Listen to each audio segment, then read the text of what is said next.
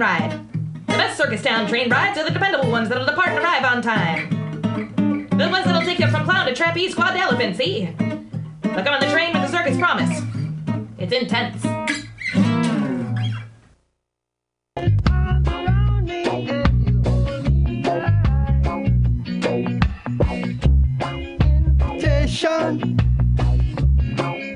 Vacation, concentration, vibration.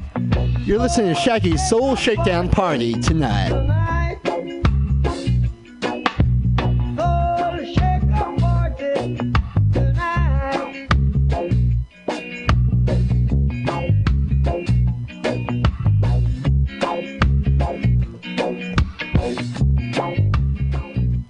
All right, folks, as you know, Shaggy's Soul Shakedown is every Thursday from 6 to 8 p.m. here on MutinyRadio.fm. What's with the limp? I got hit by a car on my bike. This person just ran a red light. How are you going to work? You wait tables. I don't know. I'm terrified. I count on my tips, and these hospital bills are confusing. The insurance adjusters just treat me like I'm a piece of paperwork. Man, you should go to johnstrausslaw.com. John Strauss is a great personal injury attorney. When I got hurt, he handled everything for me. He was on my side. And best of all, I didn't have to pay out of pocket. He got paid when I did. That's great, because I cannot afford to pay out of pocket. Yeah, don't let them confuse you and trick you. They treat you like you're a business. And it's not business. It's personal. Injury. johnstrausslaw.com. Are you tired of swimming through a sea of podcasts? Are ye on a raft without a paddle? Well, gather around me, sea dogs, and get aboard me pirate ship as we set sail for the seas of MutinyRadio.fm. From there, you can captain your own pirate ship as you sail through over 44 different shows for all of your listening pleasures. They've got live comedy to small business advice, LGBTQ friendly to sports, vinyl to gutter punk. MutinyRadio.fm has the best programming the internet ocean has to offer you. I bet my peg leg on it, or I ain't scurvy shit-faced McRat.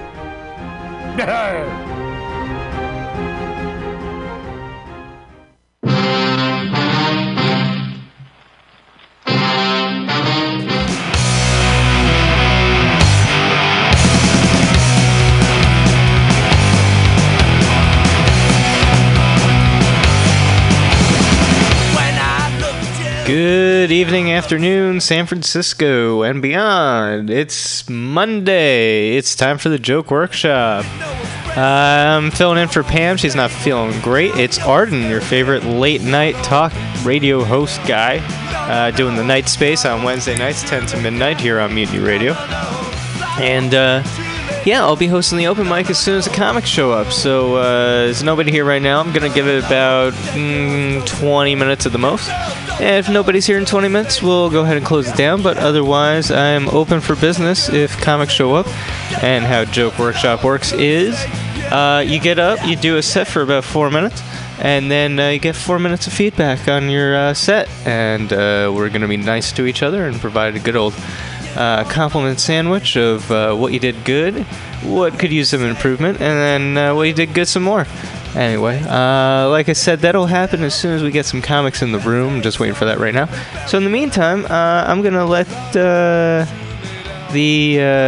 late night whatever on the breaker run for a little bit here instead of this song, because I think the CD repeats pretty frequently.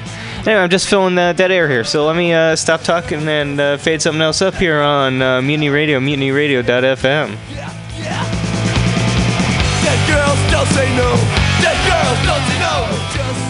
From beginning to end, from crime to punishment, Dragnet is the story of your police force in action. It was Friday, March 16th. It was damp in Los Angeles. We were working the night watch out of homicide. My partner's Ben Romero. The boss is Thad Brown, chief of detectives. My name's Friday. It was 11:45 p.m. when we got to where we'd parked our car, 2nd and Main. couple of drops on the windshield. Yeah, I hope it holds off. I was thinking of going out to see the Cubs and Pirates play an exhibition game tomorrow. Guess maybe now I won't. You might be lucky. What's the weatherman say? I don't know. Get the radio on. It's a slow night. Yeah. Might not be tomorrow night. What? March 17th, isn't it? Oh, yeah. 62A, Collier Station.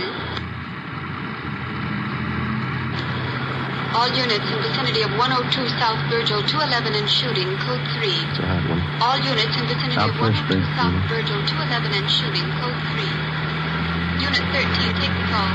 Happy St. Patrick's Day. 11:58 p.m. We arrived at 102 South Virgil, the Bartlett Hotel, a 4-story building. Sergeant Scheimer met us in the lobby and informed us that the shooting took place at 11:40 p.m. in room 432, occupied by Mr. and Mrs. Theodore V. Benham. Mrs. Benham was the victim. We went up to the 4th floor where Officer McCready was stationed outside the room. Any witnesses? Only Benham says it was a thief. You talk to any of the people on this floor? None of them saw anything. They're all in their rooms. Any other way out of here? That stairway in the rear leads to the roof. I took a look. Nothing up there. Mm-hmm. Where's Benham? Across the hall, lying down. Cox is with him. Okay, let's look at the body. We went into the room, a dreary place with a single light hanging from the center of the ceiling. The carpet was faded and worn in spots. On the north side were a closet and a bathroom. Against the east wall was a dresser. Across the room was a double bed, and at the foot of the bed a window looking out over the roofs of adjoining buildings and the marquee of a movie house down the street. A steamer trunk was in the corner, and a straight-back chair was next to the door. The mirror of the dresser was smashed, and on the dresser a Gideon Bible. On the bed was the body of a woman sprawled face down. There were several splotches of blood on her coat. In the chair was a .32-20 revolver, which McCready said belonged to Benham, the husband of the murdered woman. We asked McCready to put in a call to the crime lab, and we went across the hall to question Benham. This is an awful shock. I'm not feeling well. I'm under doctor's care. Hemophilia. It's an awful shock. Sit down, please. Yes. I don't know what it'll do to me. I should be in a sanitarium right now. We'll see you're taken care of. Lincoln Sanitarium in Eagle Rock. Could you tell us what happened tonight? Why, yes. My wife and I went out to the Sycamore Cafe over in Alvarado. What time was that? Oh, about 9:30. We had a couple of drinks and something to eat. Listened to a piano player, then came home. I unlocked the door, and Elizabeth went in first, went over to the dresser. I just walked over to her when a man stepped out of the closet in back of us. He had a gun. Mm-hmm. Can you describe him? I don't know. Did you see his face? No. He had a blue bandana over his face, and he had a cap on, a blue and white check. Did you notice his clothes? No, I didn't. Anything else? He seemed very nervous, and he wasn't holding the gun still. My wife was opening her purse, and I said, well, I haven't got very much, but I'll give you what we have. And he fired and hit Elizabeth. I pulled my gun from my overcoat and started shooting. Are you in the habit of carrying a gun? No. I'd noticed suspicious-looking men following me lately, so I bought one. Is this the gun here? Yes. Then what happened? Well, I fired all the bullets. I don't know how I missed. The room was small. He kept moving around all the time. Mm-hmm. But I guess I did miss. Then he ran out of the room. About how old would you say this man was? Officer, I haven't the faintest idea. See you a minute, Sergeant? Sure. We'll be back, Mr. Benham. This has been an awful shock to me. Wonder how his wife felt. McCready told us that Sergeant Scheimer had found a woman in the Nevada Hotel next door who might know something. We went next door and questioned Mrs. Caroline Cromwell, a resident of the hotel. She occupied room 415 on the top floor. She told us that about 20 seconds after she heard the shots, she looked out the door of her room and saw a man come down the back stairs, which leads to the roof of the hotel, and enter room 402. She'd seen the man several times and was positive of her identification. Sergeant Scheimer said the man was registered as Jack Morrison. We went to room 402. Try it again. Who's that? Police officer. What do you want? I'd like to ask a couple of questions. I was going to bed. We'd like to talk to you. Won't take very long. All right. What do you want to know? How long you been in your room? About 10 minutes. What? Where were you? To the movie? Which one? Right down the street. Why are you asking me all these questions? You been drinking? A little. Not much. Mind if we look around a little? I was out all the time. I didn't know nothing about a shooting. And you won't mind if we look around. You won't find nothing here. These all the clothes you've got? Yeah? This your coat? Yeah. Joe. Mm-hmm. You wearing this tonight, were you? No. It's the only coat in the closet. What'd you do with the coat you were wearing? Guess I was wearing that one. Did you spill it?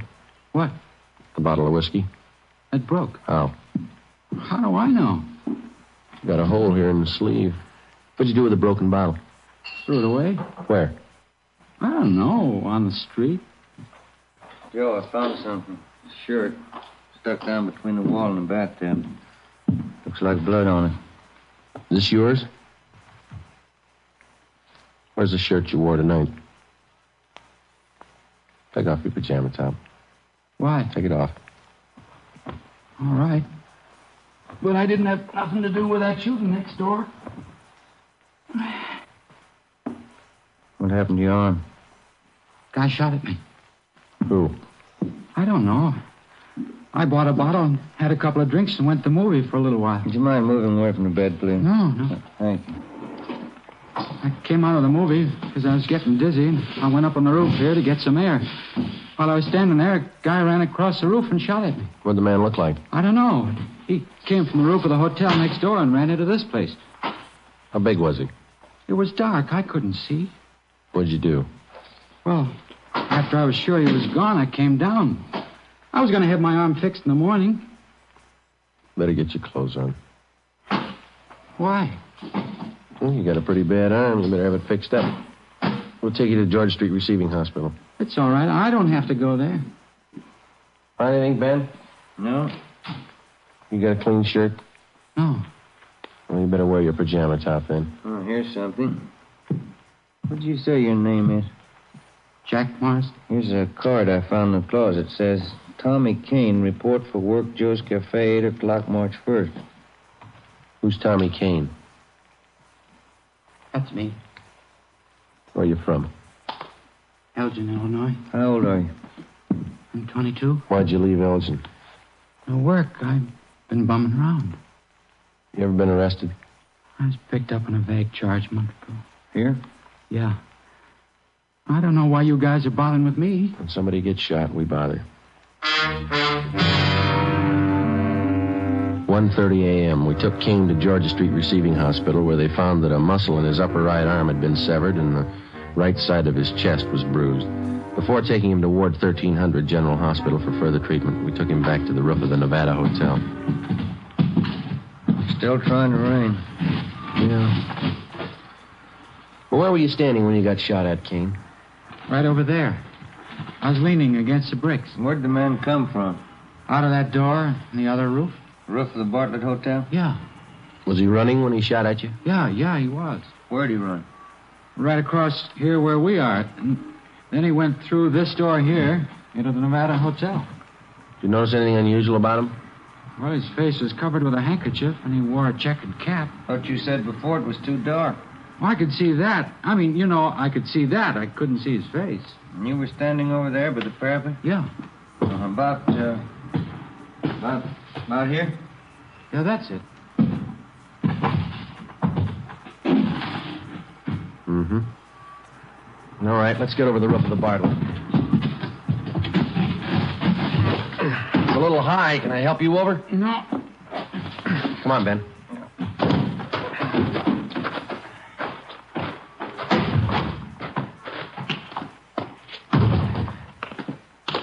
You ever been in this hotel before, Kane? No. Everything all right, McCready? Yeah. Crime lab's here, checking the murder room. Benham awake? I think so. Mr. Benham? Yes? Mind if we come in? Of course not.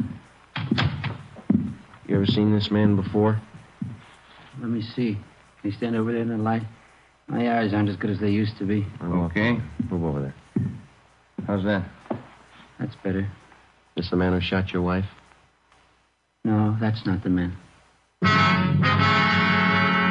We left instructions for another car to take Theodore Benham to the Lincoln Sanitarium in Eagle Rock. We took Kane to Ward 1300 General Hospital. 2:42 a.m. We arrived back at the Bartlett Hotel where police chemist Ray Pinker had finished his examination. 3 slugs, 38 caliber, and 5 slugs, 32-20, were found in the mattress and the walls, all on the same side of the room. On the floor of the room were found a piece of white cloth and some brown threads. Ray Pinker returned to the crime lab while Ben and I made a search of both hotels, the incinerators, the alley, and all likely places for the missing 38. It was not found. 3:48 a.m. Ben went to the record bureau to check on any possible criminal record Kane might have had. I went to the crime lab to see what Ray Pinker had found. Nothing on this one. Must have been a clean miss. And nothing on these 4 32-20s. Mm-hmm. Where'd you find those? Dug the 38 out of the window frame. 32-20s are in the south and east walls. How about the others here? Well, on these 2 38 slugs, I found minute portions of threads. They compare with the dress and coat worn of the deceased. Mm-hmm. Hi. Hey, Ben. I checked Kane's record. He told the truth.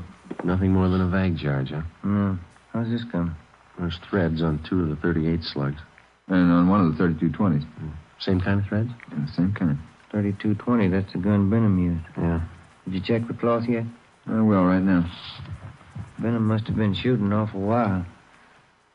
Where'd you find that 32-20 slug, Ray? On the floor near the bed. Nothing on any of the other 32-20s. No.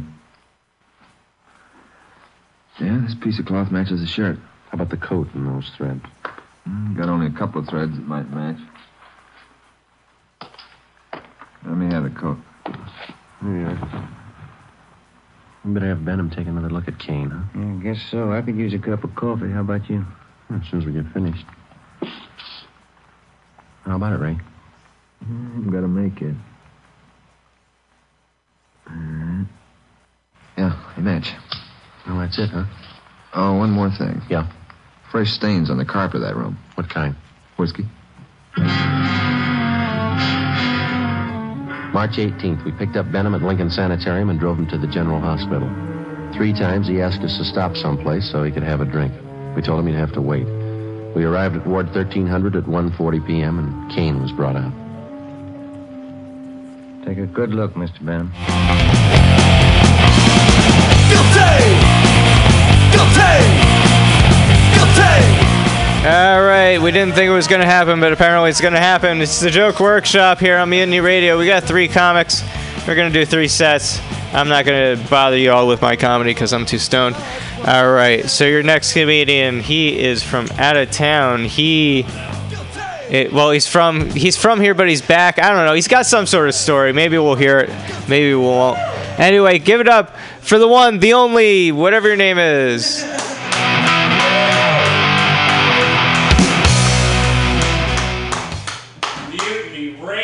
Wow.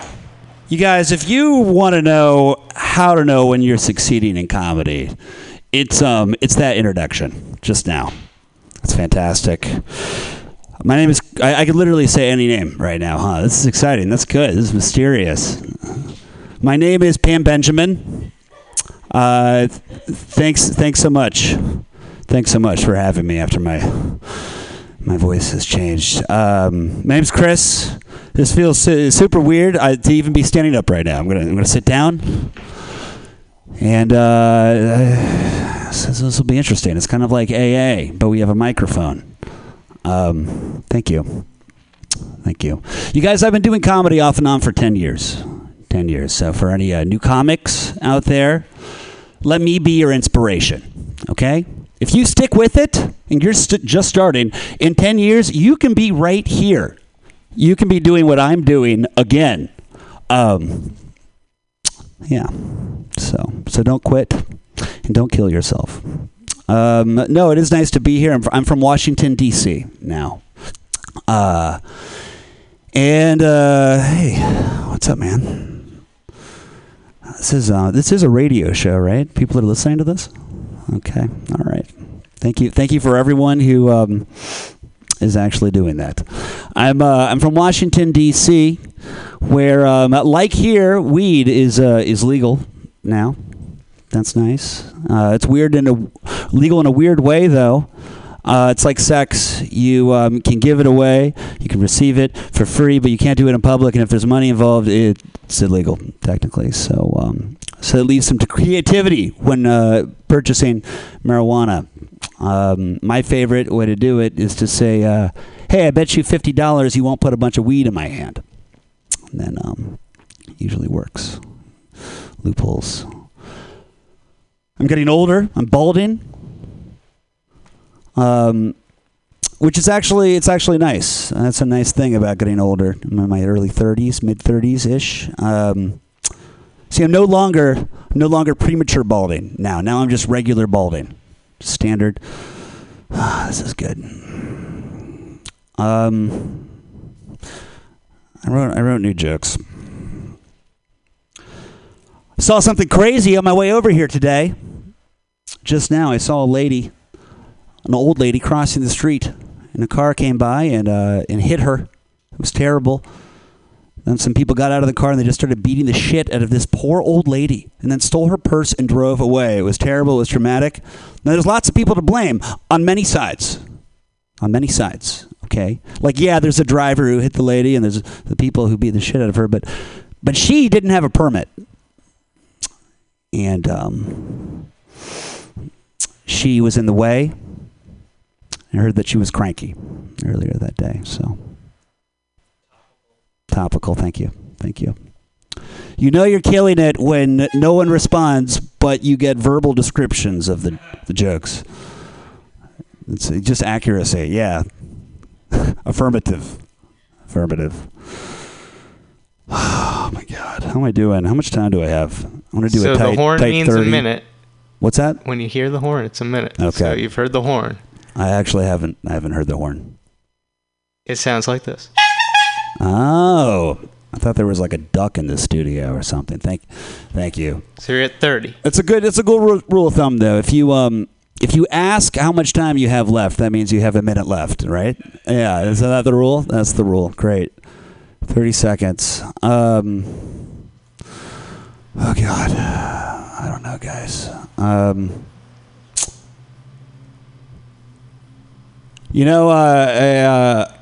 tell this one thing. Relationships are crazy. Am I right? Yeah. You're asked interesting things. I just got to have a relationship, a long-term relationship. Ask the darndest things. I was asked at one point, Chris, where do you keep your loofah? Why don't you have a man loofah? And I was like, babe, don't worry about it. I do have a man version of a loofah. Do you want to know what a man loofah is? It's your loofah. It's yours. Thank you. That's it. Great. All right, now stay up there for comments. Do I have to do that? Yes, constructive. I'm required to do this. Constructive criticism from our excellent panel of comedians out there. Somebody, come on. I like the loofah joke. Thank you. I like Thank God I said that one. I enjoyed it. I only came in like halfway through, but I enjoyed the second half.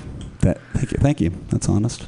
Second half. All right. I think you played the audience really well. I think you had very little to work with, and you sat down, which was very polite of you. Thank you. And the Donald Trump joke was also very topical. Thank you. Yeah. Great. What was the balding joke again? It was a premature. I'm getting older, so I'm no longer premature balding. Now I'm just regular balding. I like that. I think that's funny. Thank you. I feel like there's a lot to mine with balding. But how can you even have? Oh, not to yours, but to mine to dig deeper into. Yeah, I was going to say you have a beautiful head of hair. I'm gonna be bald because my family. It's too early for you to make balding jokes. I think I got like 2 years and then I'm balding. I don't know, man. I'm always mining. They might work, but you might piss some bald guys off. Like this guy has a beautiful head of hair and he's complaining about balding. Come on, man. Give it. You'll get there. I'll hide for a couple of years. Sure, that's fair. All right. So yeah, the loofah is good. You just need some tags. Like you also have a man toothbrush and a man tampon. Oh, like there's that's other man interesting. stuff that's also hers. I could, that shouldn't just be a one-off, huh? I can build on that. Do the samurai wrap. Yeah. Yeah. Do the third. You got to build it. I'm not gonna explain it. No, please explain it. Okay. Explain it. The thing is, the joke with tampons is that female. When a boy meets a girl, All right. Okay. All right. Well, let us all know your name. My name's Chris Blackwood. I used to host a show here at Mutiny Radio. It was called Blackwood Down. It played in 2012. Thank you very much. And there's old recordings of it somewhere on the internet. Awesome. Well, we'll let Pam know you stopped by. Please. I hope she listens to this. And good luck on all your sets tonight. Thank you. Give it up. Thank you so much. All right.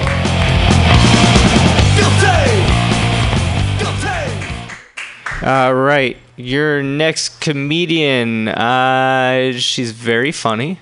I'm legally bound to say that. Give it up for the one, the only, Trina Roger. Just what I'm gonna do.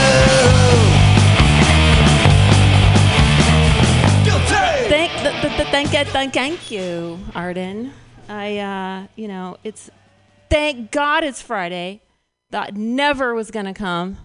Seriously, what? Raise the roof. No, all right. So how are you guys doing? My tendency is to be too self-absorbed. So I was about to start in with my joke, and then I was like, no, let's see how this crowd is shaking out, up, down, sideways. Now I'm just playing with saying words goofy and seeing if that makes you laugh. Let's do it. Let's do it. So I was watching a TED Talk on female body image. How sad it is that women have so low body image, which is pretty much the same bullshit I've heard my entire fucking life. Like, have you guys not, like, did you get, Zach, you were born, Boris, Chris, you guys were born hearing about how women have these negative body image issues, right? Like, how did that strike you in your adolescence? Like, weren't you, that had to have been confusing. That had to have been, okay, wait a second. Why would the person who occupies that body that gives me a boner feel so shitty about it? That makes no fucking sense.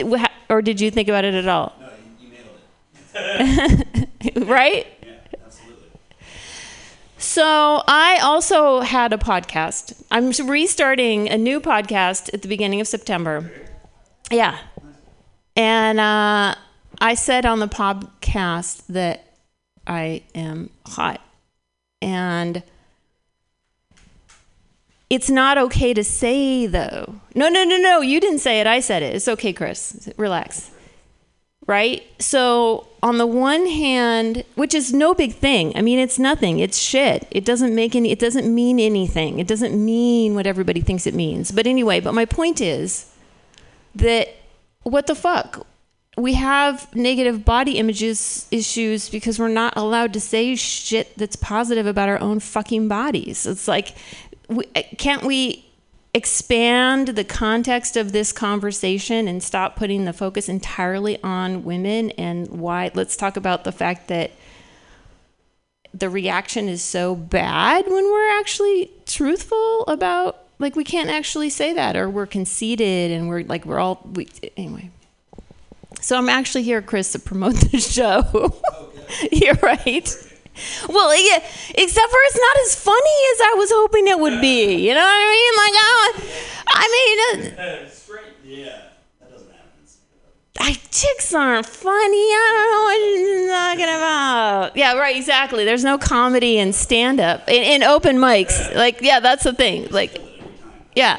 So here's a joke I'm going to work on then. Let's do a legit joke. So I couldn't find my phone the other day, but I had the music playing and I had wireless headset on, and I realized I was basically playing a game of hot and cold with my phone. Like, I would hear the music fade out. Like, okay, I'm getting too far from the phone. The phone's not in the backside of the house. I'm done. I don't need a whole nother minute. I could do another minute of crowd work. Zach's back.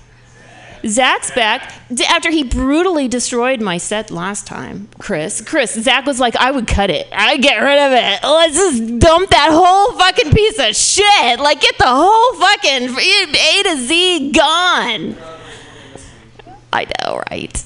I'm trying to do more crowd work. Anyway, thank you so much. It's so good to see you guys. I'm so glad I'm here, and I'm super, like I said, super excited about the podcast. Starting September 5th, Tuesday, 10 to 12. What's the name? I haven't decided exactly. I'm thinking about calling it quantum division, but I don't know yet. All right. Give it up for Trina Roderick. Thank you.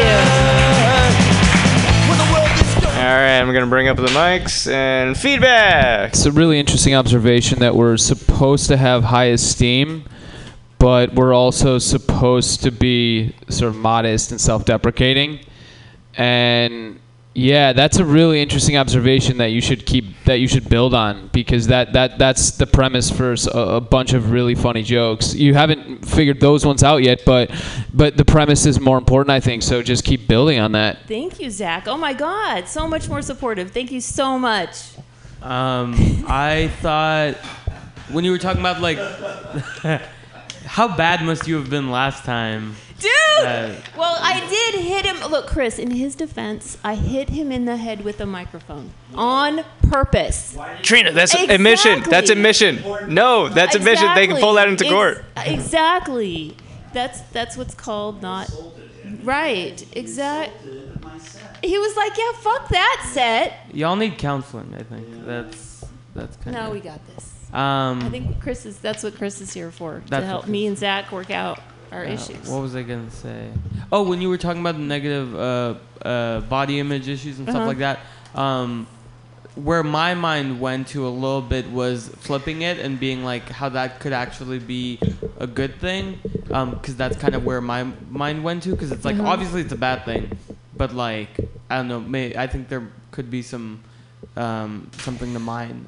Like, well, the way okay, let me when you say good thing, now one of the things that I run across that I'm concerned about is that one of the myths about, well, it's not necessarily, it may or may not be a myth, I don't actually know, but the general collective understanding is that if a woman has massively low self-esteem and massively low body image issues, she's gonna fuck everybody.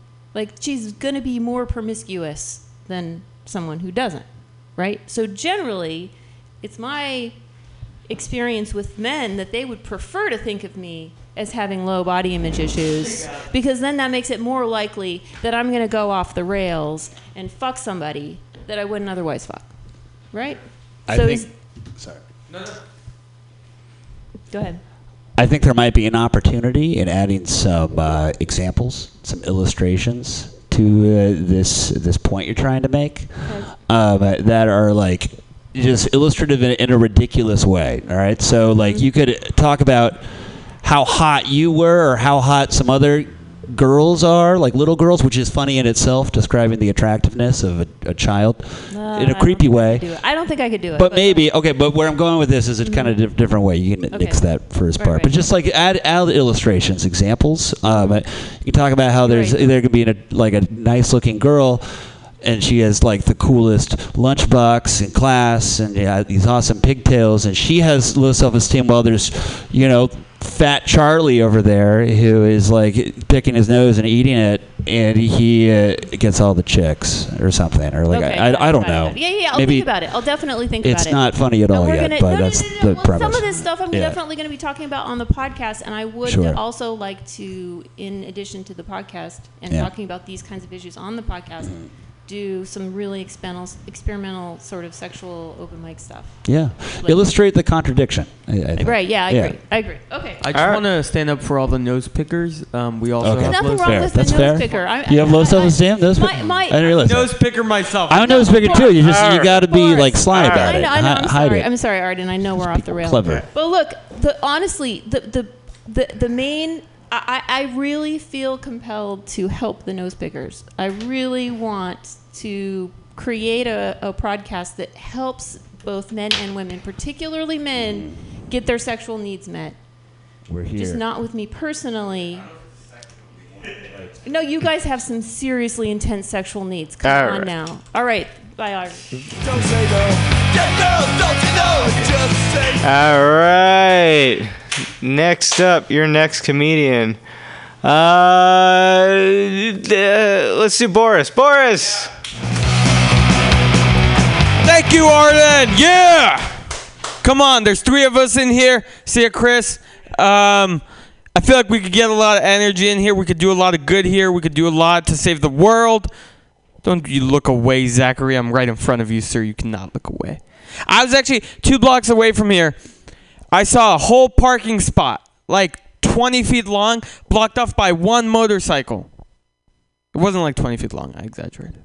But this big parking spot taken up by this one motorcycle. It's crazy. It's fucking annoying. That's what that is. So I just took my motorcycle and I drove away because that was...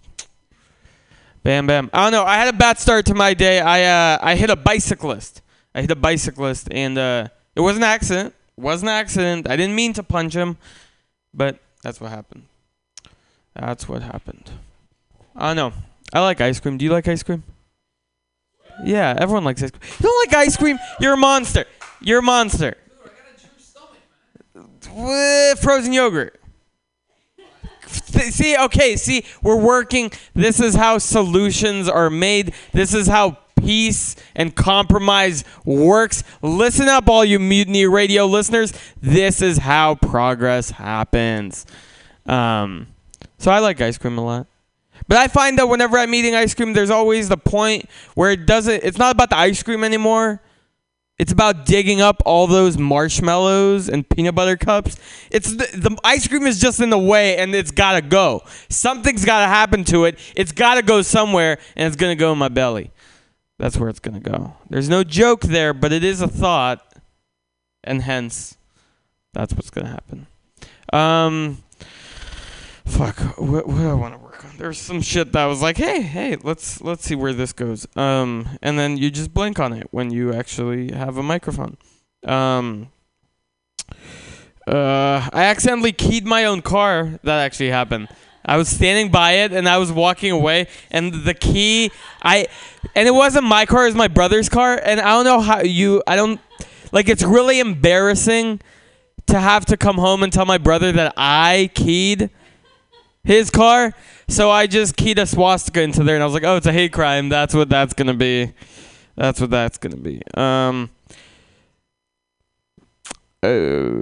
You ever listen to a song so much that you get sick of it? That happens. That's how I feel about the Star Spangled Banner. That's mainly why I agree with Kaepernick. I actually agree with him on the other shit too. But also, the song's gotta go. How many artists do we have in America? We have Rihanna. We have Shakira. We have fucking the Mambo No. 5 dude. I'm sure we could come up with something better than fucking ramparts and missiles and... You put that horn down, Arden! Arden, you put that horn down. Okay, hey, this happened. I matched with the same person on 4 different dating apps. Which is like the universe's way of saying, you're on too many dating apps, dude. Like, you should not stick to 1 or 2. That's, that's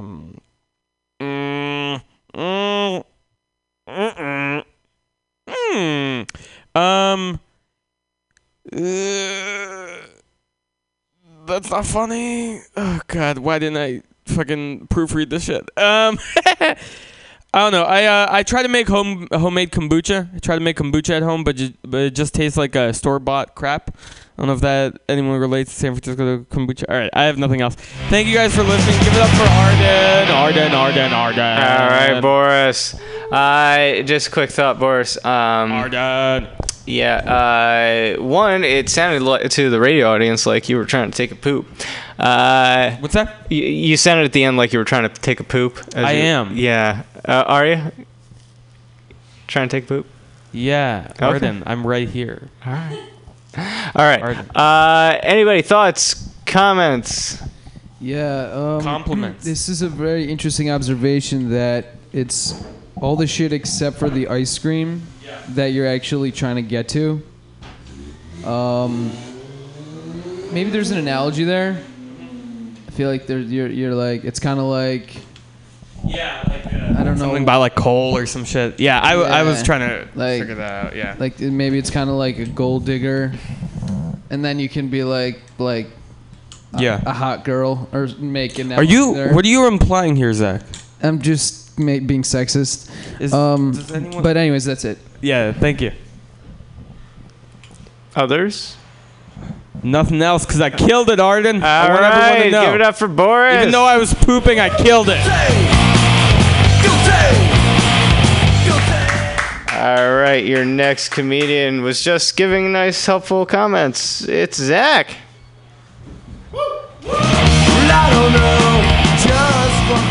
Woo! Keep it going for your host, Pam. Oh, shit, Arden.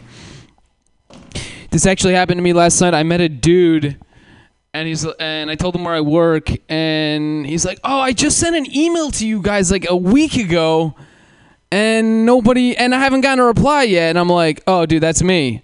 I'm the dude who's supposed to reply." And that's just that happened to me last night, and I feel like there's material there. Boris, do you remember like a couple weeks ago I brought a friend here. Her name was Amy Randall, and she's like, "Yo, who's that cute dude?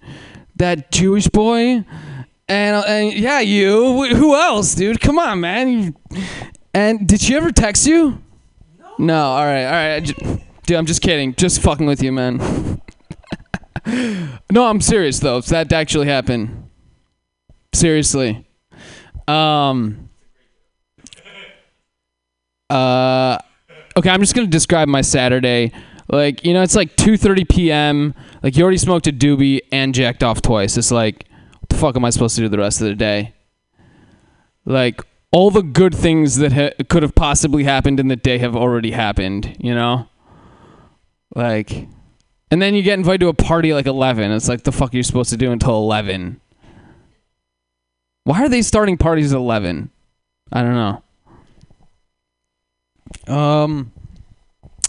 Do you guys remember like in the good old days when it was your password was just a word? Like mine was baller because I thought it was a baller. Turns out I was wrong. Should have been like not a baller. And then like they made you put numbers on it. They were like, I was like baller 69 because I was like, I'm the only person that knows about 69. Turns out I was actually right about that because no one even does that shit. That's just mythology. Or maybe I'm wrong about that. And then they made you put like special characters on that.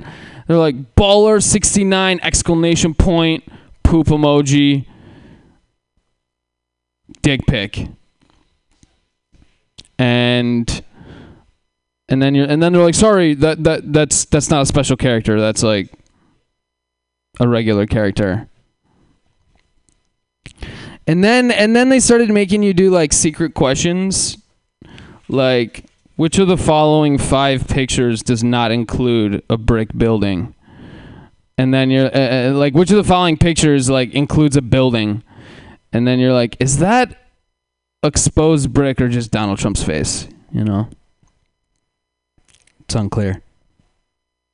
And then they're like, and then they made you answer questions like, what was the name of your first pet? Let's just go back to talking about Boris's fucking sex life right here. That's way more interesting. Yeah, so what's your name? John, how's it going, John? Pretty good. John, it's a nice t-shirt, dude. Did you get that at it's gray? Oh, really? Because yours is shitty, dude. Come on, it's like 1,500 count cotton, like probably from Egypt or like somewhere in like where they make beautiful cotton. All right, guys, this set was amazing. Zach Foster, thank you so much. All right, give it up for Zach. All right, any helpful comments? I got it. I thought it was a great joke to talk about my sex life because that's what that is. But more importantly, I want to ask, how long have you been doing comedy? It's sporadic. Sporadic? No, a year maybe. Okay. I was just going to say that, I'm pretty sure too, but I just want to say that, like, for example, when you say questions, like, I think the best way of approaching that, like, to make it easier to talk about things is like you can ask questions but then answer them yourselves because that's where the joke is. Obviously, like for like something you said about a party, like who starts a party at 11? Who starts a party at 11? Like keep it going, like answer your own questions, or even don't phrase it as a question. And then I think it'll just like flow better, and then it'll seem like you're just talking to like your friends, and then that in itself, like it's easier to communicate funny through that than like just like, hey, what's the deal with? That's just my perception, but feel free to say fuck off. So. Yo. Anyone else? Well, I like the party started at 11. Maybe talk through some of the other stuff, like put timestamps on it. Like, well, that doesn't make any sense, because if the party doesn't start until 11, the fight's not going to break out till 2, and the drunk chick's not going to throw up until 4. That's way too early in the morning for drunk chicks. I mean, you know what I mean? Like, what happens at a party, and anyway. It could be a drunk guy too. It doesn't need to be a drunk chick. I just want to say, on behalf of all the drunk people. I just, as a chick who can handle her liquor, I resent the chicks who can't. Oh, I just want to be clear. The rest of us a bad name. I was not making. I was not assuming or implying. I'm not. I just want to be clear. All right, enough crosstalk. I'm pulling it. All right, give it up once more for Zachary Farser.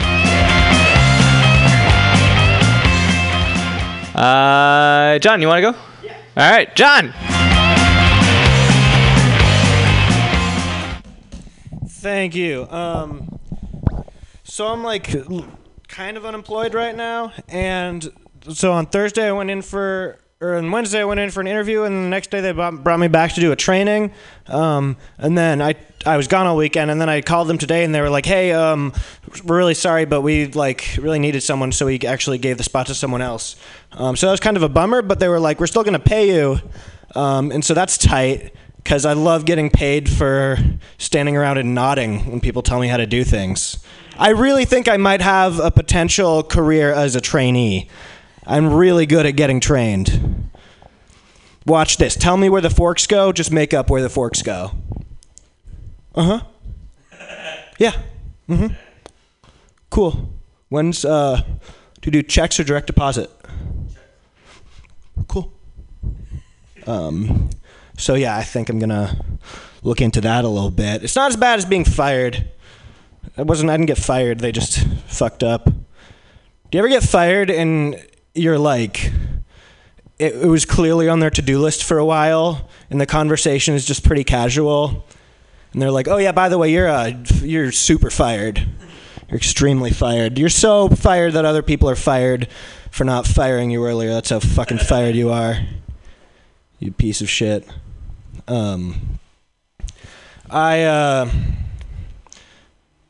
Do you think rich people ever like you know how hot people sometimes say they're ugly so that people tell them they're hot? Do you think rich people are ever like, I'm so poor, and their friends are like, no, you're not, and they're like, oh yeah, you're right.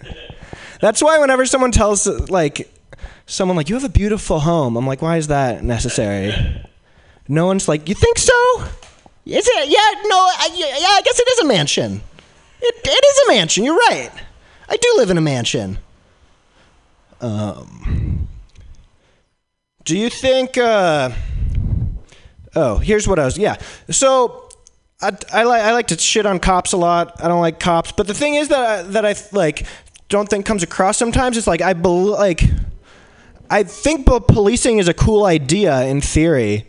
Like, as much as of a bleeding heart liberal as I am, like, yeah, bad guys, they gotta go somewhere, I get it. But what's fucked up, I think, is that there's only one group that's allowed to do it, and they're fucking terrible at it. They really, really suck at it. That'd be like if the only place you could get pizza was Pizza Hut. And I know what you're thinking is, come on, John, Pizza Hut's not that bad. And you're right, but if it was the only place you could get pizza, it fucking would be. It would be so bad. They would just be like, this pizza's covered in blood. There's not even any meat on it, just blood. And they'd be like, oh yeah, we do that, and you owe us $1,000 for pointing it out. So, fuck you. I met a guy the other day named John, and I'm John. My name is John.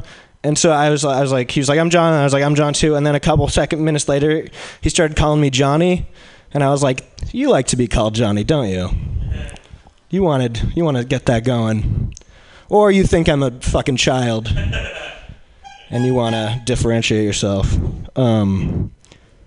Oh yeah, I just want to tell this like short little story. I don't know if it would ever work, but it'll maybe entertain you guys. You guys know who Immortal Technique is? Rapper Immortal Technique.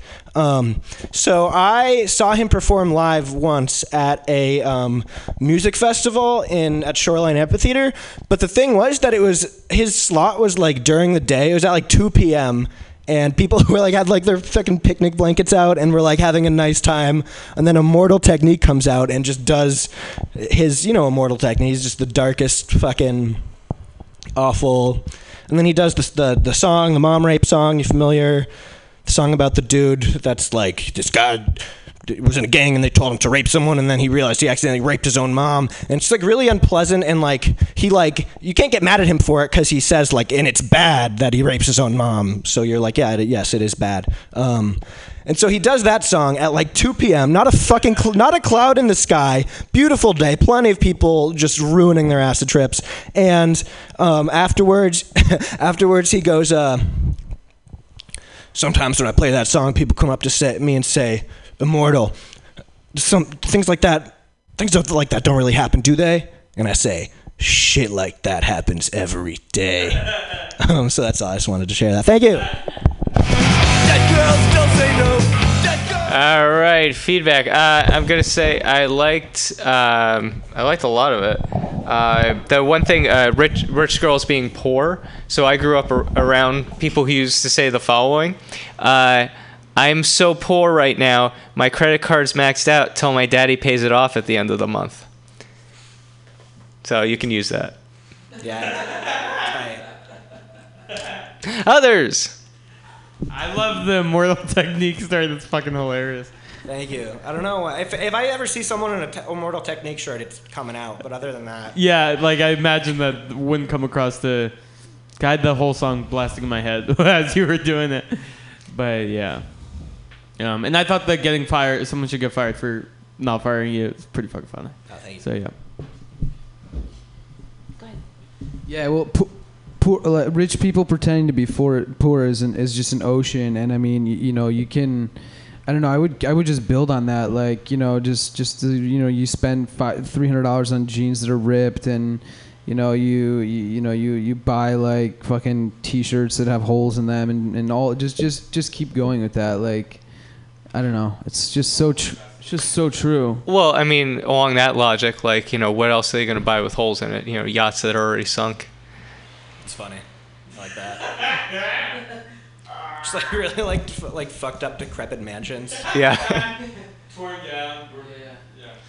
Just like, we got a new place and it's really nice, but it's haunted. It's like, I'm sorry. And it's like, no, we had it haunted. We hired someone to haunt it. Dude, I like danked out my closet with like lots of cockroaches and rats. Check it out. I don't know, just riffing.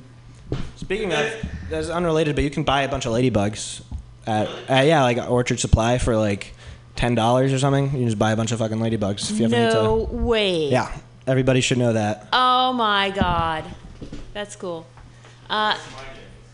So really basic, and I don't mean to insult you by pointing these two things out. No. One is you got on stage and immediately started on your material before. Just stand up there for a second. Like, let us just kind of transition from you not being on stage to you being on stage. Just it doesn't take too long. Richard Pryor used to, before he started any material whatsoever, he would try to do some crowd work and get a joke. Get them laughing, get them united and laughing before he told his first plan to joke. Now, I'm not suggesting you go to all that, right? Mm-hmm. But at least give us a second. Like you were halfway through your first bit before I was like, wait, what is he talking about? It was just too much too quickly, and I just needed a second to kind of. Mm-hmm. Anyway, and then in the what was the rapper joke? Anyway, the rapper. Immortal Technique, yeah. Pause. You ran really quickly through that punchline, right? Now, which one? The shit like that happens every day. So pause a little bit more, because if you pause more and build some more tension, they're gonna laugh at whatever you fucking say. I mean, whatever you say, we're ready to laugh. The more tension you build, right? Because you've got to set the scene, which is a rapper in Santa Cruz on a sunny 2:00 afternoon. It's awesome. Yeah. And then enjoy saying it. Really get into shit like that happens every day. I mean, like, really get the emotion into it. Is that a good Immortal Technique impression? No, I have no idea. People would know that it's not. Well, right. Whatever. Just get into the emotion of it. And anyway, great stuff. I too think you're very similar to Richard Pryor, if I can add. Cool. I think you're very... All right, give it up. Stay free! All right, I won't trouble you with my comedy tonight. Anybody else? Anybody left? No. All right. Well, this has been Joke Shop. This has been Joke Workshop. I've been Arden. You don't want to hang out? I haven't hung out with you in forever. I haven't seen you. Oh, you got somewhere to be. That's all right. That's okay. Anyway, I'm lonely. No, give it up for yourselves for coming and hanging out and sticking in there, troopers. Yeah, and this has been Joke Workshop. I've been Arden. We'll be back next week, hopefully with Pam Benjamin feeling better. Stay tuned, because next up is some stuff. But first, I want to plug something that's going on here in San Francisco. The 2018 Comedy Fest, 3rd annual. It's going to be March 1st through the 5th, 5 days, 25 shows, 40 comics from the USA and beyond. And it's here at the Mutiny Radio, 21st in Florida. And yeah, all sorts of crazy stuff. So check out MutinyRadio.fm to get more info. And yeah, you can submit yourself. Submissions are now open for that. So go to MutinyRadio.fm and look for the submission info there. Also check us out on the Facebooks. And I think we're on the Tweeters. And you can find me, Arden, at ardencomedy.com, ARDIN comedy.com. And I have 2 books out, High Time Storytime Volume 1 and 2, both on Amazon.com, both for digital download. So I've been Arden, this has been Joke Workshop, this has been MutinyRadio.fm, and you've been a wonderful audience. Good night!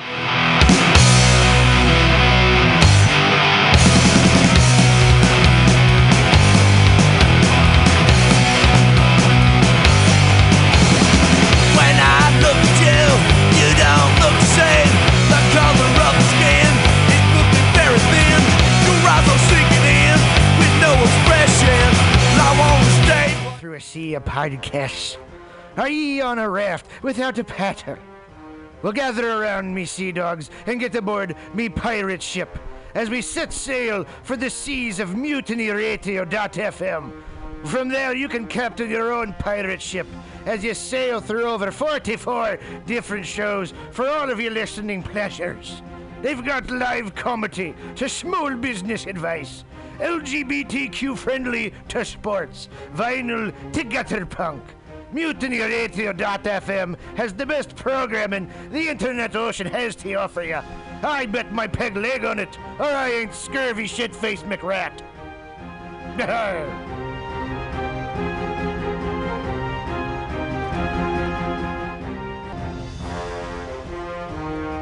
Are you tired of swimming through a sea of podcasts? Are ye on a raft without a paddle?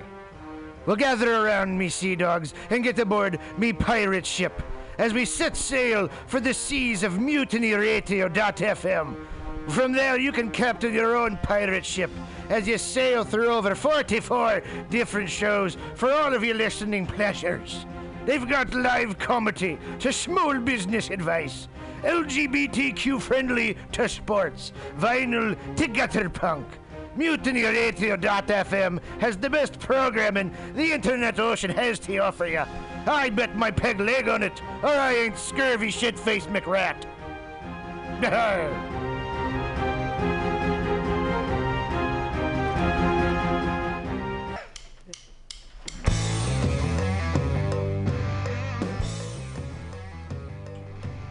Do you need an awesome and underground space for an event? Look no further than MutinyRadio.fm. Our 30-seat flexible space can accommodate your acoustic band, birthday party, comedy show, dance party, karaoke super fun, theater event, fundraiser. If you think it, we can do it. You run the door and promotion, we run the sound, space, and podcast. Rentals available Thursday, Saturday, and Sunday from 8 to 10 at Mutiny Radio FM's performance space at 2781 21st Street in the Deep Mission at 21st in Florida. Contact Pam at pamsadai@hotmail.com for more options and booking dates. Incredible socialist prices so you can be creative in a free speech space without breaking the bank. That's Mutiny Radio Rentals every Thursday, Saturday, and Sunday from 8 to 10. Book your event now. Trying to hurt me, but boy, how it burns me whenever she touches me. And oh, I feel so lucky. Oh. Want to spend a summer Sunday laughing your cares away? Then come join the fun at San Francisco's Comedy Day. One stage, 5 hours, 40 comedians, 1 million laughs, and it's free. Besides our annual celebration of stand-up, did you know that Comedy Day offers workshops that teach Bay Area students how to use humor to resolve conflict? Comedy Day is so serious about ending bullying, it's banning all comedians from using the following phrases: knee slapping, side splitting, break a leg, bust a gut, knock 'em dead. Those words hurt. But Comedy Day feels good. It's fun for the whole family. Did I mention it's free? Hey, comedy fans, don't miss the 37th Annual Comedy Day, the original longest-running free outdoor comedy concert in the world. The Funny starts at noon on Sunday, September 17th at Sharon Meadow in Golden Gate Park, San Francisco. One stage, 5 hours, 40 comedians, 1 million laughs. It's free! Good evening there, my friends here at MutinyRadio.fm. Chester Cashcock here, and giving you my love and regard as well as movies over there. And I just wanted to let you guys know that anytime I go swimming in my vault of rare coins and piles of filthy cash, I can't help but listen to Pamtastic's Comedy Clubhouse every Friday from 8 to 10 p.m. I mean, if anyone who knows anything about comedy knows that Pamtastics books the best of San Francisco and beyond's underground comics. It's a great showcase, and they have a fun time at Pamtastics deep in the Mission District, where you can laugh off your tushy for a mere $5 every Friday to 10 p.m. And I laugh because $5, I mean, that's what I use to wipe my tushy with. So to laugh it off for a mere $5 is indubitious.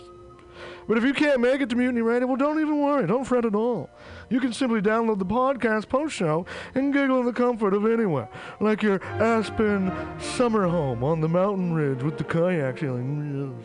So all you got to do is just go to podcastics.pcrcollective.org/comedy clubhouse, or you can listen live every Friday from 8 to 10 p.m. as your host Pam Benjamin brings you the best comedy from San Francisco and beyond the universe. And what's better than the universe? It's a cash cock, honey. Yeah.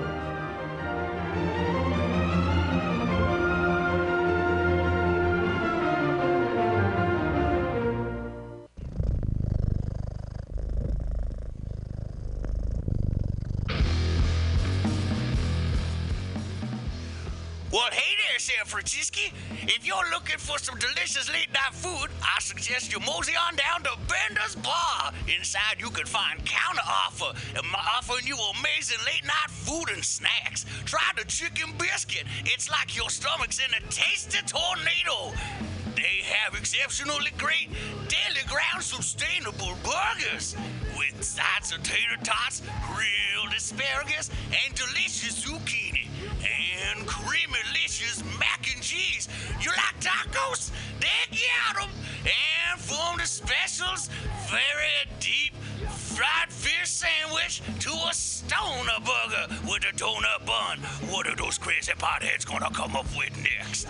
Go to the counter offer inside of Bender's Bar at 800 South Van Ness Avenue, San Francisco. It's located between 19th Street and 20th Street in the Mission District. Open 7 nights a week from 5 to 10 p.m. or later. Counter offer, son. Accent changed like 3 times throughout the course of that.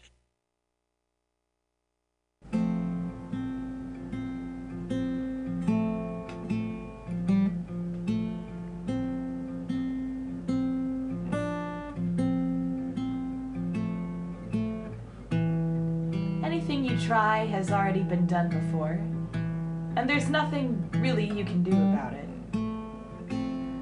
So remember to avoid taking risks and to whisper and to feathers together in the dark. It's the right thing to do, and viewers like you.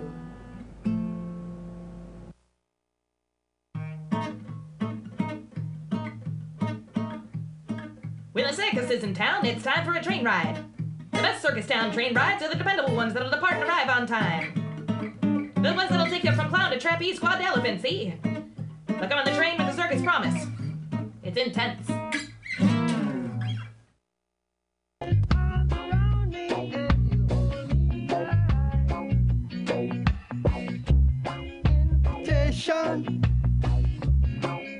Vacation, concentration, vibration. You're listening to Shaggy's Soul Shakedown Party tonight.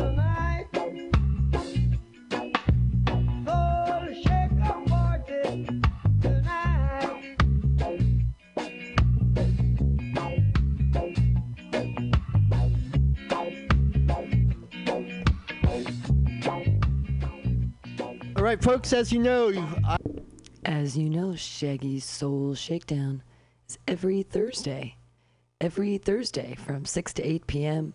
here on MutinyRadio.fm. What's with the limp? I got hit by a car on my bike. This person just ran a red light. How are you going to work? You wait tables. I don't know. I'm terrified. I count on my tips, and these hospital bills are confusing. The insurance adjusters just treat me like I'm a piece of paperwork. Man, you should go to JohnStraussLaw.com. John Strauss is a great personal injury attorney. When I got hurt, he handled everything for me. He was on my side. And best of all, I didn't have to pay out of pocket. He got paid when I did. That's great, because I cannot afford to pay out of pocket. Yeah, don't let them confuse you and trick you. They treat you like you're a business. And it's not business. It's personal. Injury. JohnStraussLaw.com. Are you tired of swimming through a sea of podcasts? Are ye on a raft without a paddle? Well, gather around me, sea dogs, and get aboard me pirate ship as we set sail for the seas of MutinyRadio.fm. From there, you can captain your own pirate ship as you sail through over 44 different shows for all of your listening pleasures. They've got live comedy to small business advice, LGBTQ friendly to sports, vinyl to gutter punk. MutinyRadio.fm has the best programming the internet ocean has to offer you. I bet my peg leg on it, or I ain't scurvy shit-faced McRat.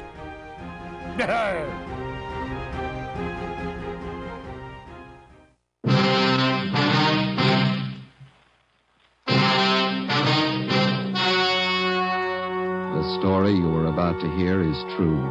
Only the names have been changed to protect the innocent. Fatima Cigarettes, best of all long cigarettes, brings you Dragnet.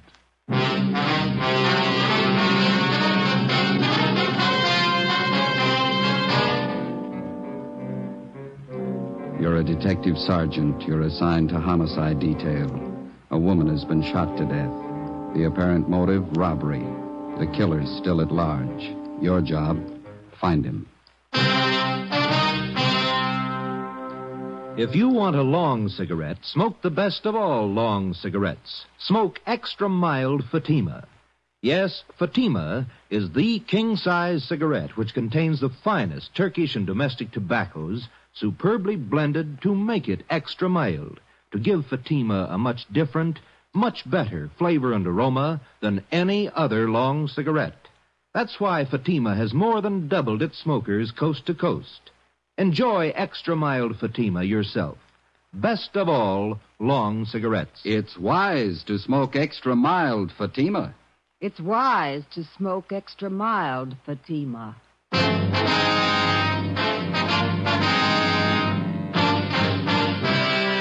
Dragnet, the documented drama of an actual crime. For the next 30 minutes, in cooperation with the Los Angeles Police Department, You will travel step by step on the side of the law through an actual case transcribed from official police files. From beginning to end, from crime to punishment, Dragnet is the story of your police force in action. It was Friday, March 16th. It was damp in Los Angeles. We were working the night watch out of homicide. My partner's Ben Romero. The boss is Thad Brown, chief of detectives. My name's Friday. It was 11:45 p.m. when we got to where we'd parked our car. 2nd and Main. Couple of drops on the windshield. Yeah, I hope it holds off. I was thinking of going out to see the Cubs and Pirates play an exhibition game tomorrow. Guess maybe now I won't. You might be lucky. What's the weatherman say? I don't know. You get the radio on. It's a slow night. Yeah. Might not be tomorrow night. What? March 17th, isn't it? Oh, yeah. 62A, Collier Station. All units in vicinity of 102 South Virgil, 211 and shooting, code 3. It's a hot one. All units in vicinity South of 102 Street. South Virgil, 211 and shooting, code 3. Unit 13, take the call. Happy St. Patrick's Day. 11:58 p.m. We arrived at 102 South Virgil, the Bartlett Hotel, a 4-story building.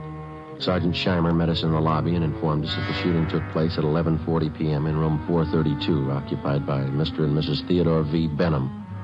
Mrs. Benham was the victim. We went up to the 4th floor where Officer McCready was stationed outside the room. Any witnesses? Only Benham says it was a thief. You talk to any of the people on this floor? None of them saw anything. They're all in their rooms. Any other way out of here? That stairway in the rear leads to the roof. I took a look. Nothing up there. Mm-hmm. Where's Benham? Across the hall, lying down. Cox is with him. Okay, let's look at the body. We went into the room, a dreary place with a single light hanging from the center of the ceiling. The carpet was faded and worn in spots. On the north side were a closet and a bathroom. Against the east wall was a dresser. Across the room was a double bed, and at the foot of the bed, a window looking out over the roofs of adjoining buildings and the marquee of a movie house down the street. A steamer trunk was in the corner, and a straight-back chair was next to the door. The mirror of the dresser was smashed, and on the dresser, a Gideon Bible. On the bed was the body of a woman sprawled face down. There were several splotches of blood on her coat. In the chair was a .32-20 revolver, which McCready said belonged to Benham, the husband of the murdered woman. We asked McCready to put in a call to the crime lab, and we went across the hall to question Benham. This is an awful shock.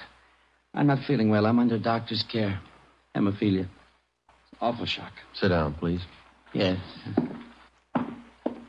I don't know what it'll do to me. I should be in a sanitarium right now. We'll see you're taken care of. Lincoln Sanitarium in Eagle Rock. Could you tell us what happened tonight? Why, yes. My wife and I went out to the Sycamore Cafe over in Alvarado. What time was that? Oh, about 9:30. We had a couple of drinks and something to eat. Listened to a piano player, then came home. I unlocked the door, and Elizabeth went in first, went over to the dresser. I just walked over to her when a man stepped out of the closet in back of us. He had a gun. Mm-hmm. Can you describe him? I don't know. Did you see his face? No. He had a blue bandana over his face, and he had a cap on, a blue and white check. Did you notice his clothes? No, I didn't. Anything else? He seemed very nervous, and he wasn't holding the gun still. My wife was opening her purse, and I said, well, I haven't got very much, but I'll give you what we have. Then he fired and hit Elizabeth. I pulled my gun from my overcoat and started shooting. Are you in the habit of carrying a gun? No, I'd noticed suspicious-looking men following me lately, so I bought one. Is this the gun here? Yes. Then what happened? Well, I fired all the bullets. I don't know how I missed. The room was small. He kept moving around all the time. Mm-hmm. But I guess I did miss. Then he ran out of the room. About how old would you say this man was? Officer, I haven't the faintest idea. See you a minute, Sergeant? Sure. We'll be back, Mr. Benham. This has been an awful shock to me. Wonder how his wife felt. McCready told us that Sergeant Scheimer had found a woman in the Nevada Hotel next door who might know something. We went next door and questioned Mrs. Caroline Cromwell, a resident of the hotel. She occupied room 415 on the top floor. She told us that about 20 seconds after she heard the shots, she looked out the door of her room and saw a man come down the back stairs, which leads to the roof of the hotel, and enter room 402. She'd seen the man several times and was positive of her identification. Sergeant Scheimer said the man was registered as Jack Morrison. We went to room 402. Try it again. Who's that? Police officer. What do you want? I'd like to ask a couple of questions. I was going to bed. We'd like to talk to you. Won't take very long. All right. What do you want to know? How long you been in your room? About 10 minutes. Why? Where were you? To the movie. Which one? Right down the street. Why are you asking me all these questions? You been drinking? A little. Not much. Mind if we look around a little? I was out all the time. I didn't know nothing about a shooting. And you won't mind if we look around. You won't find nothing here. These all the clothes you got? Yeah? This your coat? Yeah. Yo. Mm-hmm. You wearing this tonight, were you? No. It's the only coat in the closet. What'd you do with the coat you were wearing? Guess I was wearing that one. Did you spill it? What? A bottle of whiskey? It broke. How? How do I know? Got a hole here in the sleeve. What'd you do with the broken bottle? Threw it away. Where? I don't know. On the street. Joe, I found something. A shirt. Stuck down between the wall and the bathtub. Looks like blood on it. Is this yours? Where's the shirt you wore tonight? Take off your pajama top. Why? Take it off. All right. But I didn't have nothing to do with that shooting next door. What happened to your arm? Guy shot at me. Who? I don't know. I bought a bottle and had a couple of drinks and went to the movie for a little while. Would you mind moving away from the bed, please? No. Thank you. I came out of the movie because I was getting dizzy, and I went up on the roof here to get some air. While I was standing there, a guy ran across the roof and shot at me. What'd the man look like? I don't know. He came from the roof of the hotel next door and ran into this place. How big was he? It was dark. I couldn't see. What'd you do? Well, after I was sure he was gone, I came down.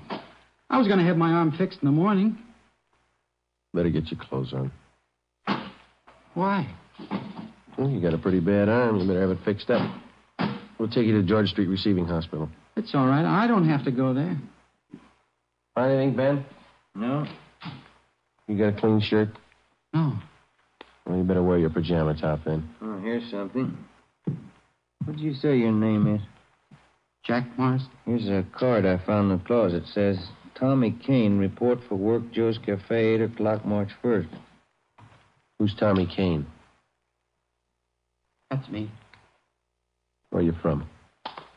Elgin, Illinois. How old are you? I'm 22. Why'd you leave Elgin? No work. I've been bumming around. You ever been arrested? I was picked up on a vague charge a month ago. Here? Yeah. I don't know why you guys are bothering with me. When somebody gets shot, we bother. 1:30 a.m. We took King to Georgia Street Receiving Hospital, where they found that a muscle in his upper right arm had been severed and the right side of his chest was bruised. Before taking him to Ward 1300 General Hospital for further treatment, we took him back to the roof of the Nevada Hotel. Still trying to rain. Yeah. Well, where were you standing when you got shot at, King? Right over there. I was leaning against the bricks. Where'd the man come from? Out of that door and the other roof. Roof of the Bartlett Hotel? Yeah. Was he running when he shot at you? Yeah, he was. Where'd he run? Right across here where we are. And then he went through this door here into the Nevada Hotel. Did you notice anything unusual about him? Well, his face was covered with a handkerchief, and he wore a checkered cap. Thought you said before it was too dark. Well, I could see that. I mean, I could see that. I couldn't see his face. And you were standing over there by the parapet? Yeah. About here? Yeah, that's it. Mm-hmm. All right, let's get over the roof of the Bartlett. It's a little high. Can I help you over? No. Come on, Ben.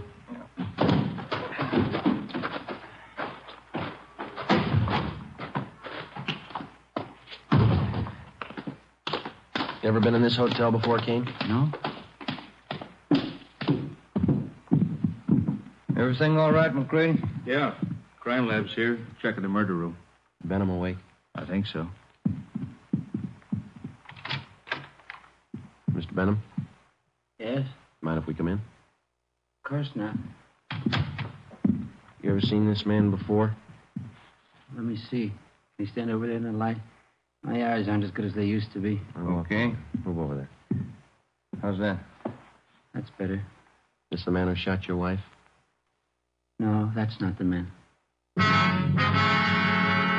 We left instructions for another car to take Theodore Benham to the Lincoln Sanitarium in Eagle Rock. We took Kane to Ward 1300 General Hospital. 2:42 a.m. We arrived back at the Bartlett Hotel where police chemist Ray Pinker had finished his examination. 3 slugs, .38 caliber, and 5 slugs, .32-20, were found in the mattress and the walls, all on the same side of the room. On the floor of the room were found a piece of white cloth and some brown threads. Ray Pinker returned to the crime lab while Ben and I made a search of both hotels, the incinerators, the alley, and all likely places for the missing .38. It was not found. 3:48 a.m. Ben went to the record bureau to check on any possible criminal record Kane might have had. I went to the crime lab to see what Ray Pinker had found. Nothing on this one. It's been a clean miss. And nothing on these 4 .32-20s. Where'd you find those? Dug the .38 out of the window frame. 32-20s are in the south and east walls. How about the others here? Well, on these 2 .38 slugs, I found minute portions of threads. They compare with the dress and coat worn of the deceased. Hi. Hey, Ben. I checked Kane's record. He told the truth. Nothing more than a vague charge, huh? No. How's this coming? There's threads on 2 of the .38 slugs. And on one of the 32-20s. Same kind of threads? Yeah, same kind. 32-20, that's the gun Benham used. Yeah. Did you check the cloth yet? I will right now. Benham must have been shooting an awful while. Where'd you find that 32-20 slug, Ray? On the floor near the bed. Nothing on any of the other 32-20s. No. Yeah, this piece of cloth matches the shirt. How about the coat and those threads? Got only a couple of threads that might match. Let me have the coat. Here you are. We better have Benham take another look at Kane, huh? Yeah, I guess so. I could use a cup of coffee. How about you? As soon as we get finished. How about it, Ray? Got to make it. Yeah, they match. Well, that's it, huh?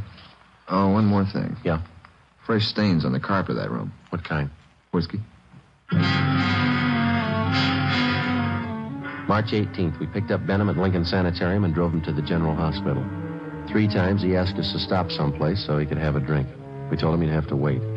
We arrived at Ward 1300 at 1:40 p.m., and Kane was brought out. Take a good look, Mr. Benham. No, that isn't the man. I'm sure of it. All right, Kane, tie this handkerchief over your face. No, this way. That's right. Now put on this cap. Okay, now stand over there, please. Now, a little further. That's good. All right, Mr. Benham? You know, his eyes and forehead look a little familiar, but I don't know. Well, my nerves are all shot. I can't be positive. I'm a sick man. All right, Kane.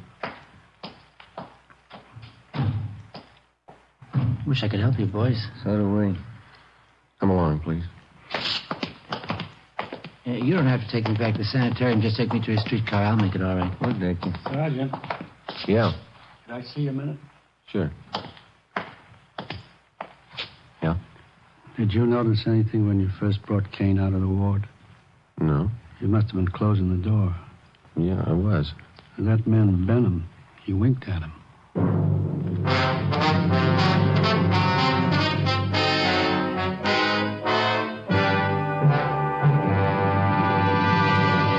You are listening to Dragnet, the case history of a police investigation presented in the public interest by Fatima Cigarettes. If you smoke a long cigarette, it will be in your interest to listen to a typical case history of a Fatima smoker. It's the case of Dick Hyland, sports columnist for one of the great Los Angeles newspapers. This is his actual signed statement. Do I smoke a lot when I'm reporting a close ball game? You bet I do. Do I still enjoy smoking when the game's over? Right again. Because I smoke a mild cigarette, Fatima. No other king-size cigarette tastes so good, is as mild as Fatima. I agree it's wise to smoke extra mild Fatima. And so do more and more smokers every day. Actual figures show extra mild Fatima has more than doubled its smokers coast to coast. So enjoy extra mild Fatima yourself. The king-size cigarette, which contains the finest Turkish and domestic tobaccos, superbly blended to make it extra mild. You will prefer Fatima's much different, much better flavor. You will agree. It's wise to smoke extra mild Fatima. It's wise to smoke extra mild Fatima. The best of all long cigarettes.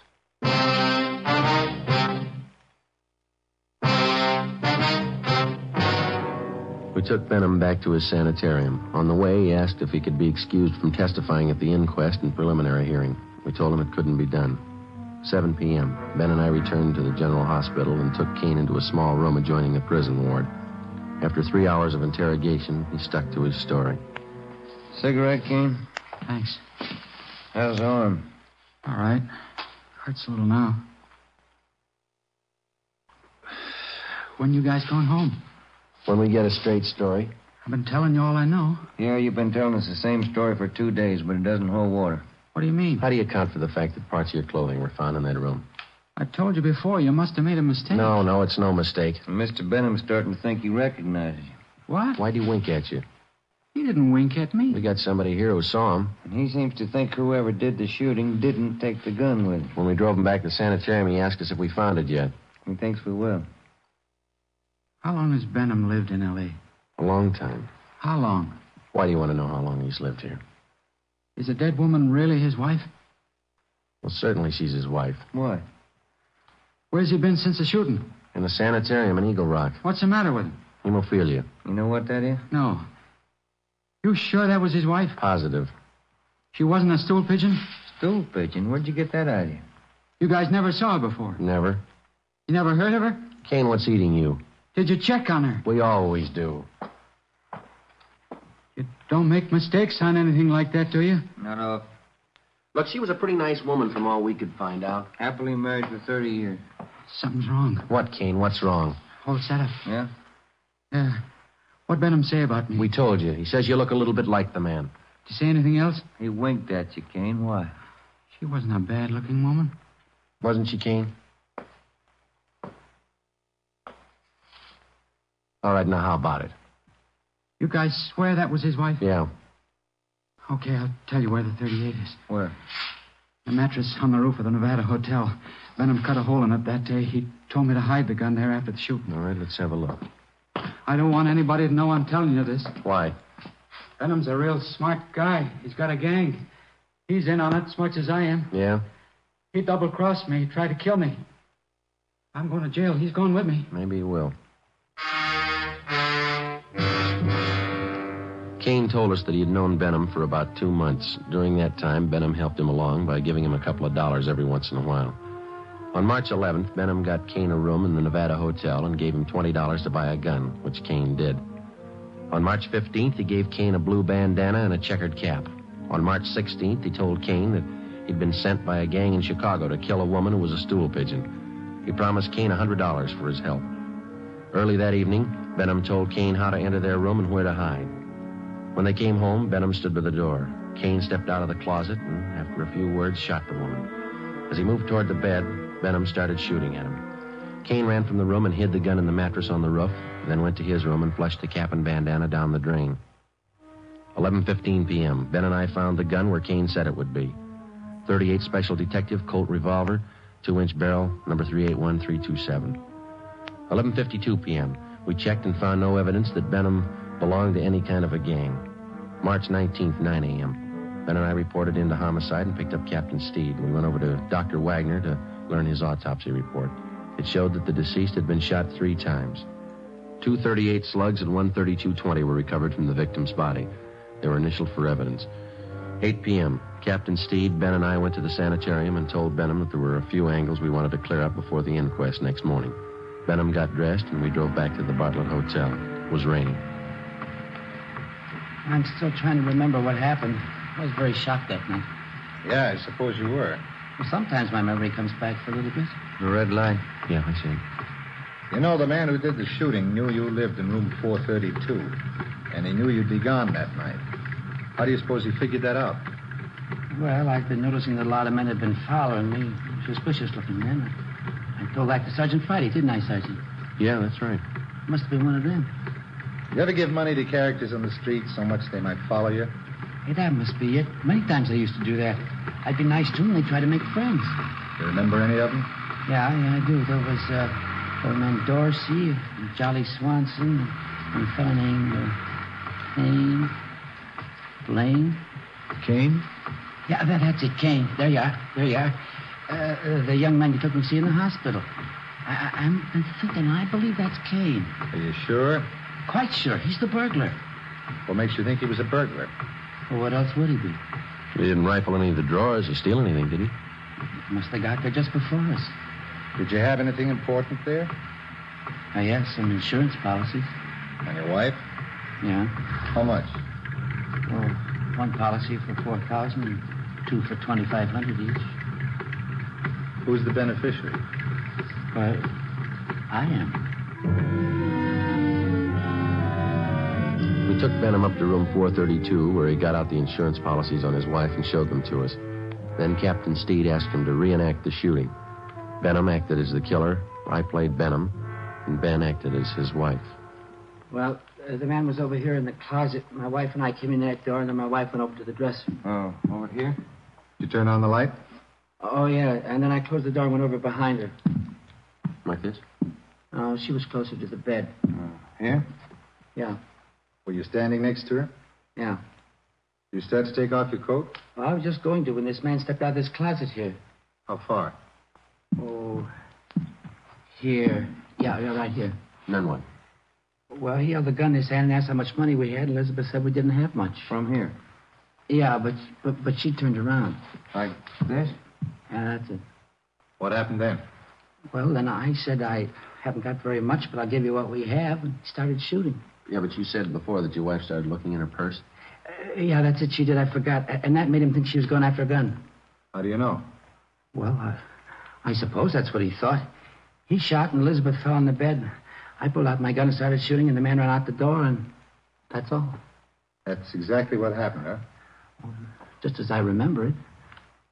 Will it help you? Not very much. What's the matter? Well, if you were standing where I am, there'd be bullet holes on that side of the room there, wouldn't it? They're all on this side. I see. I got it. Come with me. Where are you going? On the roof. What for? I want to show you something. It's raining. There are 2 umbrellas in the closet. I'll get them. Why do you want to go up there? I think I know where that gun might be hidden. I'll bet it's there. Here, you take this umbrella. Thanks. We'll take this one, Captain. Let's go.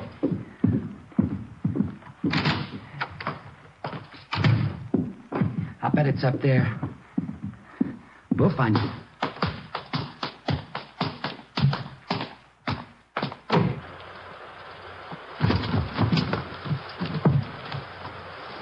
You got your flashlight, Ben? Yeah. Should be around here somewhere. What? A mattress. My wife used to take sunbaths on it. Where would it be? Well, just about here. I don't see any. You sure it's up here? I bet it's on the next roof. Didn't you say Kane lived in that hotel? He probably moved it. Hey, flash your light over there behind that elevator shaft. There? Yeah, there. You see it? We have to climb over this parapet to get on the other roof. Watch it, Cap. It's pretty slippery. Okay. Yeah, it is slippery.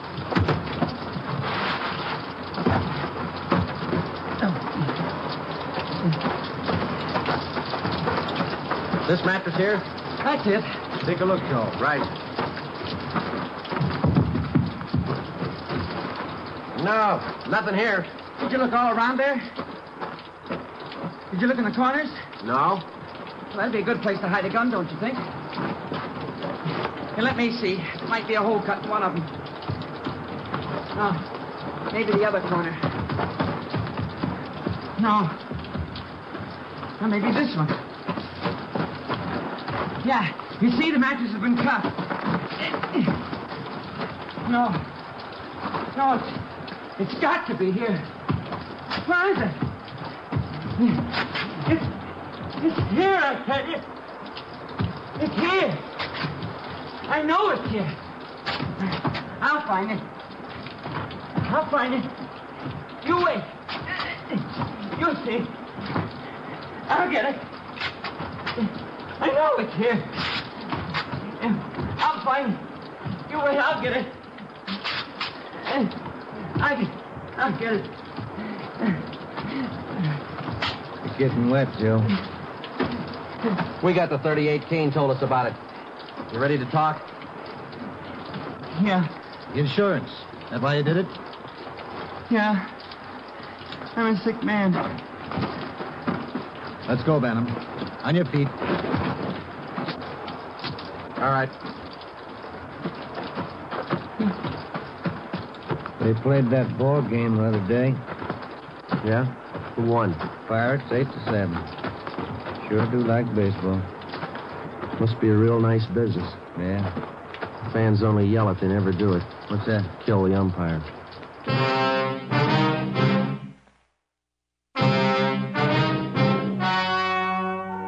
The story you have just heard was true. Only the names were changed to protect the innocent. On July 2nd, trial was held in Superior Court, Department 89, City and County of Los Angeles, State of California. In a moment, the results of that trial. It's amazing how many long cigarette smokers are changing to extra mild Fatima. Here is the actual report. From coast to coast, extra mild Fatima has more than doubled its smokers. Yes, more and more smokers every day are discovering that Fatima is the king-size cigarette that is extra mild. Extra mild because it contains the finest Turkish and domestic tobaccos superbly blended to make it extra mild, to give it a much different, much better flavor and aroma. Enjoy extra mild Fatima yourself. Best of all long cigarettes. It's wise to smoke extra mild Fatima. It's wise to smoke extra mild Fatima.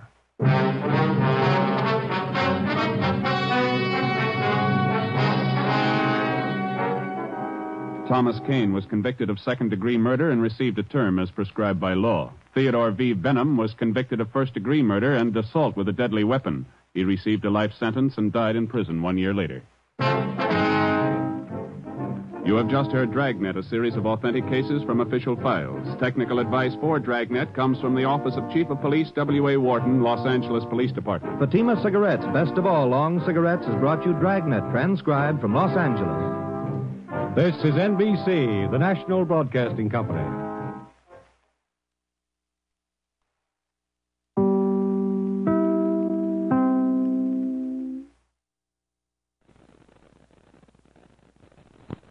Get this and get it straight. Crime's a sucker's road. And those who travel it wind up in the gutter, the prison, or the grave. There's no other end, but they never learn. This one had soft brown eyes and an accent, and she came to town with a job to do. But before it was done, death had struck 3 times. Then she was gone. And all because of 30 drops of pigeon's blood, worth $150,000. From the pen of Raymond Chandler, outstanding author of mystery, comes his most famous character and crime's most deadly enemy, as we present The Adventures of Philip Marlowe.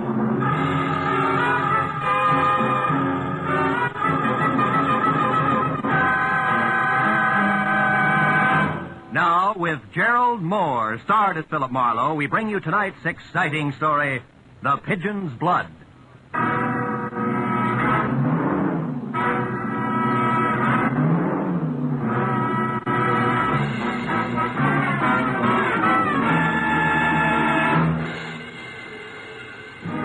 At 5 o'clock of any weekday afternoon, the lobby of the started building in downtown Los Angeles is a mess of milling office workers. So I was 10 impolite minutes peering into chattering faces before I found my new client, Charlene Danielle. When she'd called me an hour ago, her slight French accent had been coated with worry, as she identified herself as an illustrator for a fashion magazine with offices in the building, and said that she needed help. She was huddled in the shadowed far corner of the lobby like a frightened puppy, going through his first thunderstorm. When I was close to her, she stepped into the light and hurriedly took my arm. I am glad you didn't disappoint me, Mr. Marlowe. Come along, please, quickly. There's a bar just across the lobby where we can talk. All right. Come along, please. It's already late. Soft, lustrous hair that was shingled into 1,000 short curls which kept running into one another framed a beautiful face, and a wisp of a smile that never seemed to leave her lips labeled her gentle people. I couldn't quite get over it. When we were inside the bar and seated at a table, she was still talking. I was still thinking how lovely she was. Mr. Marlowe. Mr. Marlowe, are you listening? Oh, yes, of course I am. Yes. Now, what I want you to do is simple but very, very important. It must be done at once. Easy, honey. That's not going to help any. Now, one step at a time. What is it, Charlene? I'm sorry. It's a terrible man named Marty Loomis. He lives here in Los Angeles on North Rossmore Street, number 7710, a private house. He is the one who had the collection stolen from Vivian's father. I know he is... Hey, wait a minute. Whoa. Slow around the corners, huh? Now, first of all, what's the collection of? Rubies, Mr. Marlowe. Rare pigeon blood rubies. Exquisite ones. The 30 of them worth at least, the very least, $150,000. Tell me, are all the rubies as lovely as you are? Please, Mr. Marlowe. Okay. Who's Vivian? My best friend, the girl I grew up with in Lyon. She's still in France, but I got out before the war to Mexico and Ensenada.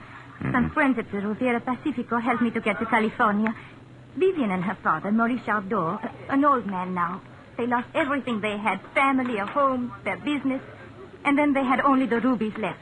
It should bring us to this guy Loomis, huh? It does. Mr. Marlowe, he was in France only last month, a guest in the Chardot home. A charming American businessman who was going to buy the rubies. But it just wouldn't say when. Tell me, Charlene, did anybody actually see him take the stones? No, but there's no doubt that he did it, Mr. Marlowe. He was one of the few persons who knew where Monsieur Jardot kept them. What about the police? Oh, no, Mr. Marlowe, not yet. Only when we know that Loomis still has the stones, when we know where the rubies are. You see, any hurried arrest would only mean that the jewels would be gotten rid of, gone forever. Why isn't Vivian here, Monsieur Jardot? I told you. He is an old man, a broken man, and they are penniless. The rubies were going to be sold. That's why this Loomis was visiting with them. Now, please, Mr. Marlowe, can you do this for me? Can you find out where the jewels are? It would mean so much if we can return them. So much. Yeah. Where can I find you later, Charlene? I live at the Bradford Arms. The telephone number is Sunset 10229. 10229. Now, what is your fee, please? Well, we'll talk about it later, huh? All right. You are kind. I only hope that later isn't too far away. For Monsieur Jardot's sake? Why, yes, for everybody's sake. Good luck.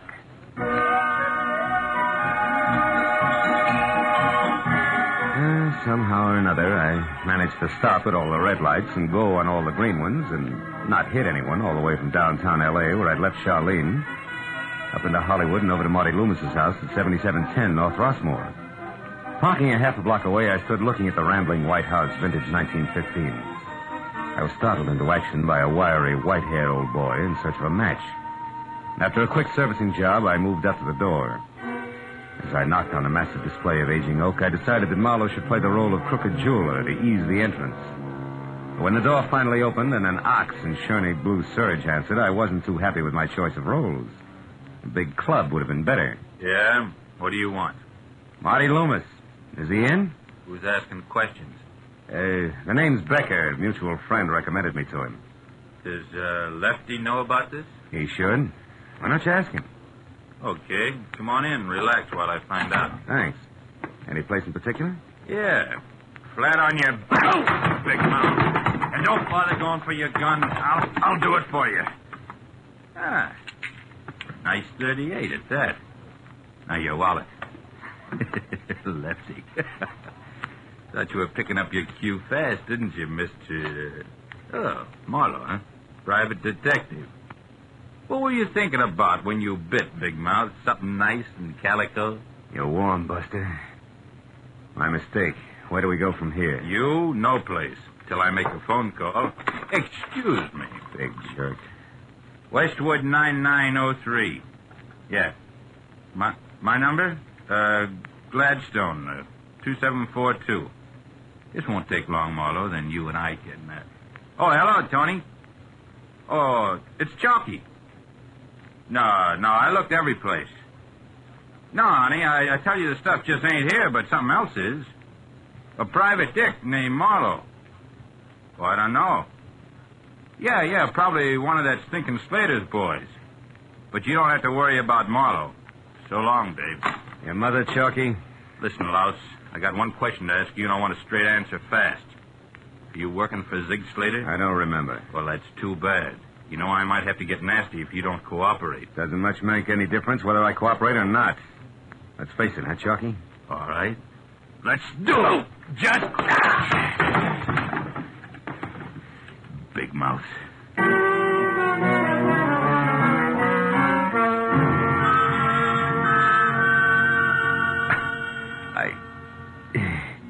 By the time I sorted my legs out from those that belonged to the coffee table, Chalky was gone.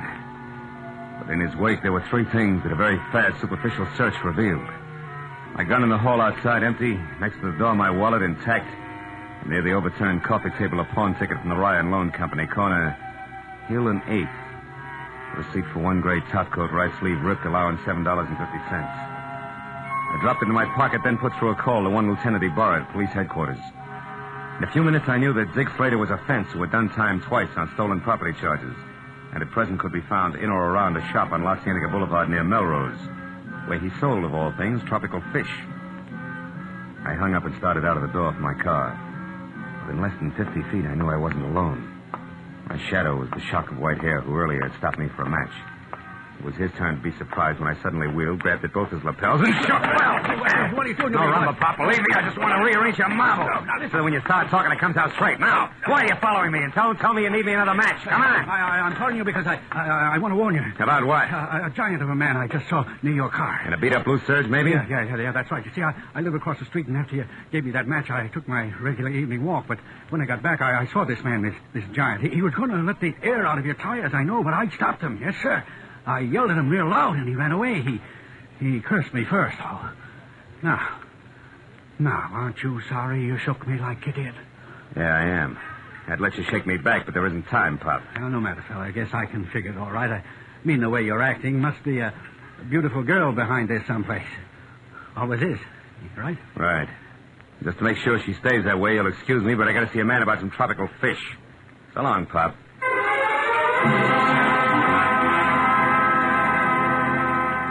Zig Slater's place on La Cienega was three walls, lined almost solid with bubbling tanks that were home for the kind of screwy-looking fish that made you wonder what they could possibly see with a bad case of DTs. Slater was small and slight, with black darting eyes that were too large for the rest of his face, which was prune-winkled, shaped like a Coke bottle, and had all the come-hither look of an octopus. He was on the phone. It wasn't until I was close enough to hear the number he was after that I was glad he was having trouble. That was the wrong number. Because it was the same digit arrangement that Chalky had called earlier, and prefixed Westwood as well. No, operator, I did not call 9933. It was Westwood 9903. That's right. 03, yeah. Stupid people. Hello, Toby. It's Ziggy, darling. Where have you been? I tried to reach you half a dozen times. A walk, oh. Oh, well, look, baby, you meet me over... Wait a minute. Lost something, mister? Why, yes. As a matter of fact, I have. One of my twin swordtails died. I was just admiring yours here. I'd like to buy one. I'll be right with you. Oh. Meet me at the Blue Chip in 30 minutes, huh, sweet? Now, don't worry, I'm a little bit late. I got a few things to do first. Right. Goodbye, baby. Swordtails, mister, are $1.10, $1.35, and $1.80. What'll it be? What? They started at $1.10? Uh-huh. At the last place, I only paid 90 cents for a swordtail. Good one, too. Then maybe you'd better go back to the last place, huh? Well, maybe I had. Good night, sir. I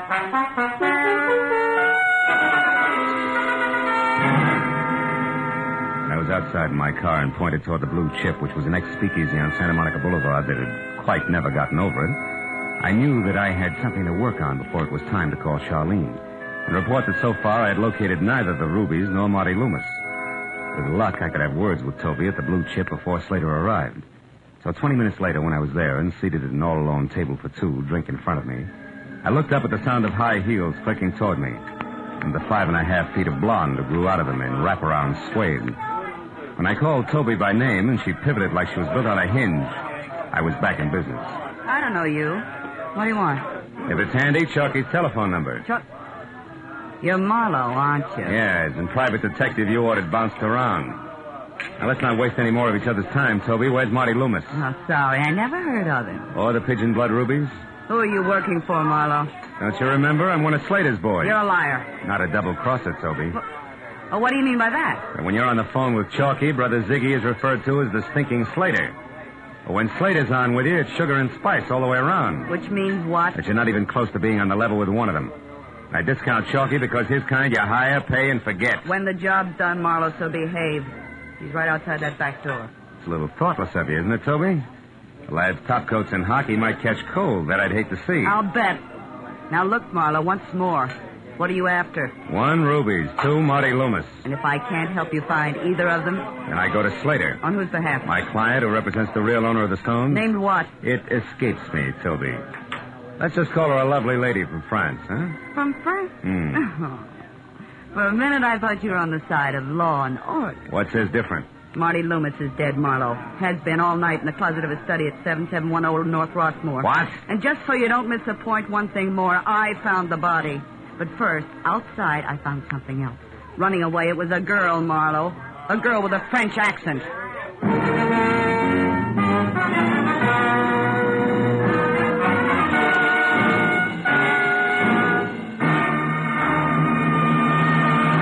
In just a moment, the second act of Philip Marlowe. But first, for those who delight in the fast action and faster thinking that thwart the evildoer, CBS brings you 3 outstanding examples every Sunday. The Green Llama brings you the adventures of wealthy young Jethro Dumont, who uses his knowledge of the mysterious East to combat evil doings on this side of the Pacific. Call the Police summons Police Commissioner Bill Grant to trail the objectionable offender and bring him to justice. Sam Spade, well, what need to enlarge upon the extraordinary exploits of Dashiell Hammett's brilliant Private Eye, hero of the Maltese Falcon, and many other crime classics. You can find these thrilling examples of mystery, adventure, delight every Sunday on most of these CBS stations. And now, with our star, Gerald Moore, we return to the second act of Philip Marlowe and tonight's story, The Pigeon's Blood.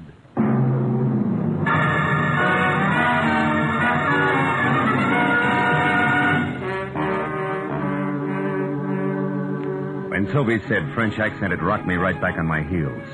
I stood there with my mouth open, trying to reconcile death in a closet with the soft, deep brown of Charlene's eyes, while the blonde in front of me twisted her mouth into a victorious smile as tender as a cobra's. I got up and went out the front way, dragging what was left of my pride behind me. I had to know the truth about Charlene, so I called her. She answered on the first ring, and I made my pitch. I said I thought I knew where the rubies were hidden and told her to meet me at 7710 Rossmore. Then I drove to Rossmore and waited, and 5 minutes later a cab stopped down the street. And she got out, so I went to meet her. Marlowe, is that you? Yeah. Come on, this way, Charlene. Are they here, Marlowe, in this house? The rubies, I mean. We'll find out, baby. Come on. But you Side said... door's open. I said I wasn't sure, and I'm not. Got a lot of things. Here, watch the stairs. You should lead to the study. Yes. You still with me? I'm coming. Yeah. This is it. Oh. Okay, Charlene. Now, if I've been lied to, this is the place to check. We'll start with that closet there. The closet? Yes, open it up. Go on, open it. All right. No, I can't. You can't because you already know what's inside, don't you? Well, I'll open it. No. Oh, I didn't do it. I didn't. You knew he was there, so he must have been in here before. Yes, I was. I admit it. I tried to see Loomis myself this afternoon. I followed him downtown, but I lost him. When I got back here, I came in and I found him like that. I didn't know what to do. I called you, but then I lied to you because I was afraid. And you're still afraid, so maybe you're still lying. No, this time is the truth. I swear. All of it? You're not holding anything back? No, that's all of it. Oh, Phil, please don't force me. Please, you must. What was that? What was what? I thought I heard a door close. I must be jumpy. I guess. May I have a cigarette? Yeah. Oh, you dropped something. Why, it's a pawn ticket. Oh. Yeah, it's my brains, can't you tell? The Ryan Loan Company, corner Hill Street and 8th. At Hill and 8th. Don't worry about it, Charlene. It's not mine. Belongs to a guy named Chalky who had to hawk his winter wardrobe to keep himself in hamburgers. Forget it. You want that cigarette or not? Not now. Come on, Phil. Let's get out of this room. Come on, please. Bill, there is someone here. A shadow moved on that wall of the back hall. Hey, you're right. Now, listen, you beat it out that side door. Go back to your hotel and wait there. I'll see who this is. I want to stay with you. Oh, now get out of here. Hurry. Be careful, Phil. All right, creep, crawl out of the woodwork. Come on. I know you're present because you left your shadow sticking out. Right about here. Ow! Well. Slimy little sword-tail salesman himself. What are you doing here? Well, I'll tell you, Marlowe, I'm just... So you got my name, too, huh? And more. from a short talk with a platinum blonde named Toby. Who are you fencing for, Slater? Her or Loomis? Fencing? You find things out, don't you? Well, I didn't want to do it. I've been going straight since I got paroled, but legitimate business has been lousy. So when Loomis wanted you to arrange a deal, you took him up, huh? Yeah, but right away it got too hot. I had it all set until that blonde started cutting in on Loomis. I don't go for that. Nobody's got a chance in a double cross. For instance, I know what's in the closet, see? And Toby's the one that put him there. She told me. Toby killed him? Does she have the stones? I don't know. I guess so. Because she was trying to make me go through with the deal. But I turned her down. Then I had to sap that gorilla Chalky to get away. Yeah, it's good, but it won't fit, Slater. Why'd you come back here? To clean up the joint. With my record, all it would take is for my phone number, even my initials to turn up here, and I'm cooked. Where does Toby live? If I tell you, will you give me a break? You'll tell me anyway and fast, or I'll give you a break on the side of your head. Let's have it talk. Okay. 3156 South Ogden Drive, Apartment C. Now, how about it, pal? Will you forget you saw me here? You louse, you're whining because things got tough. If they hadn't, you'd be getting calluses from counting money. You're a crummy spider, Slater, so stay out of my way. Because next time we meet, I'll step on you. The little man rolled his big head up at me and grinned. I looked at it a minute, then shoved it hard to one side and walked out. The way things stood, I figured the next move, which was mine, had to be first a call to the police to report Loomis's murder, and second a fast pressure play on a faster blonde named Toby. But I was wrong on both counts because I was halfway to my car when I found out the next move wasn't mine at all. Out of the corner of my eye, I caught a shadow easing toward me under the cover of the hedge. It was the white-haired duffer again, and the setup was just like before. So I saw no reason why the same maneuver wouldn't work twice. I slowed down to give him plenty of time. When I was sure he was right behind me, I turned fast and swung at thin air. How many times do you think you can pull that stunt, son? Okay, it was my mistake. Yes, it was. And don't move because my gun goes off. I want to ask you a few things. I don't feel talkative. Who are you? And what's your racket, son? Philip Marlowe, private detective. What's yours? That doesn't happen to be any of your business, son. Let's just say I'm looking for one Vivian Jardot. Happen to know where she is? Vivian Jardot? Sure. Right now she's in France. Lyon, to be specific. Yeah, she's in France right now, like you're in Madagascar. Save yourself trouble, son. Where's she? You know, you wouldn't know the truth if it fell on you. What's your angle, Marlowe? Oh, come on. Let's not be coy. It's the same as yours, a fistful of rubies. Well, now, you don't say. And I suppose that's why Vivian Jardot's been following Loomis around all afternoon. Vivian again. You won't turn loose, will you? Now, listen, son. The Jardot dame is here in town. I happen to know she hopped off a Norwegian freighter. I finally picked her up right here. She was tagging Loomis, and I tagged her. We played Ring Around the Rosie clear downtown. I lost them in a traffic jam, but I picked up Loomis again for a few minutes at the corner of Hill and 8th. The Jardot girl I lost... Wait a minute. Did you say Loomis was at Hill and 8th? Yes, that's right. Why? Because I know a guy who'll give $6 for a gray top coat on that corner. So what? So whoever said you can't teach an old dog new tricks was nuts, wasn't it? That one's called slap the pistol and bust the old geezer. Sorry, Pop, it had to be. I got business that won't keep. So long.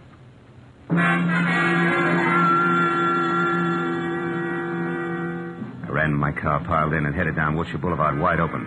Because anyway I looked at it, Ryan's pawn parlor at Hill and 8th was home plate, and in the time I'd spent gabbing with Pop, there was a good chance that blood was already being spilled on an old gray topcoat with a lining full of rubies. And when I remembered Charlene had walked out with a pawn ticket for that coat in her hand, I got a little sick. When I got to Hill and 8th, I spotted Ryan's place squeezed into a 4-foot crevice between two tall buildings and dark inside. I cut my lights, parked, reloaded my .38, and walked up the alley to the back door. It was standing open a foot. And inside, a flashlight was lying on a table while moving in and out of its beam as she clawed through a rack of second-hand topcoats. Was Charlene. Had her feet face up on the floor with a nasty gash over one eye. It was a man who no doubt used to answer to the name of Ryan. I eased the door open another foot and went in. I got as far as the glow of light before she saw me. Phil! Oh, no. Why'd you slug him, honey? You had the ticket. You could have just... She didn't slug him, Marlowe. I did. Slater. Yeah, don't turn around. Just toss your gun back here. Come on. That's it.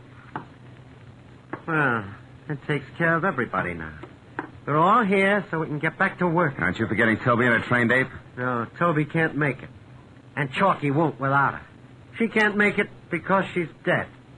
I found a nice closet for her, too. Oh, I told you a fib when I said she killed Loomis. I did that for both of them. Because they were double-crossing me. They were cutting me out of my own deal, and they were laughing about it. I can't stand to have people laughing.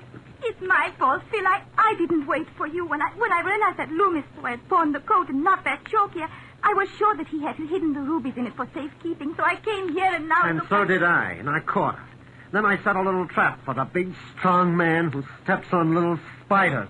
Now you, which coat is it? This one? No, I don't... Oh, so it is this one. Well, give it to me. No, you can't take it. Stay away from me. Give me that. Darlene, don't be a fool. Let him have the coat. No, the rubies in it are mine. They belong to my father. I came halfway around the world to get them and to take them home, and I won't give them up to this grotesque, ugly little man. What did you say when you... Spider. He's hit, but... Sure is, son. The door here was as open as an invitation to the old-timers' picnic. I've been listening. Now, don't move now, either one of you.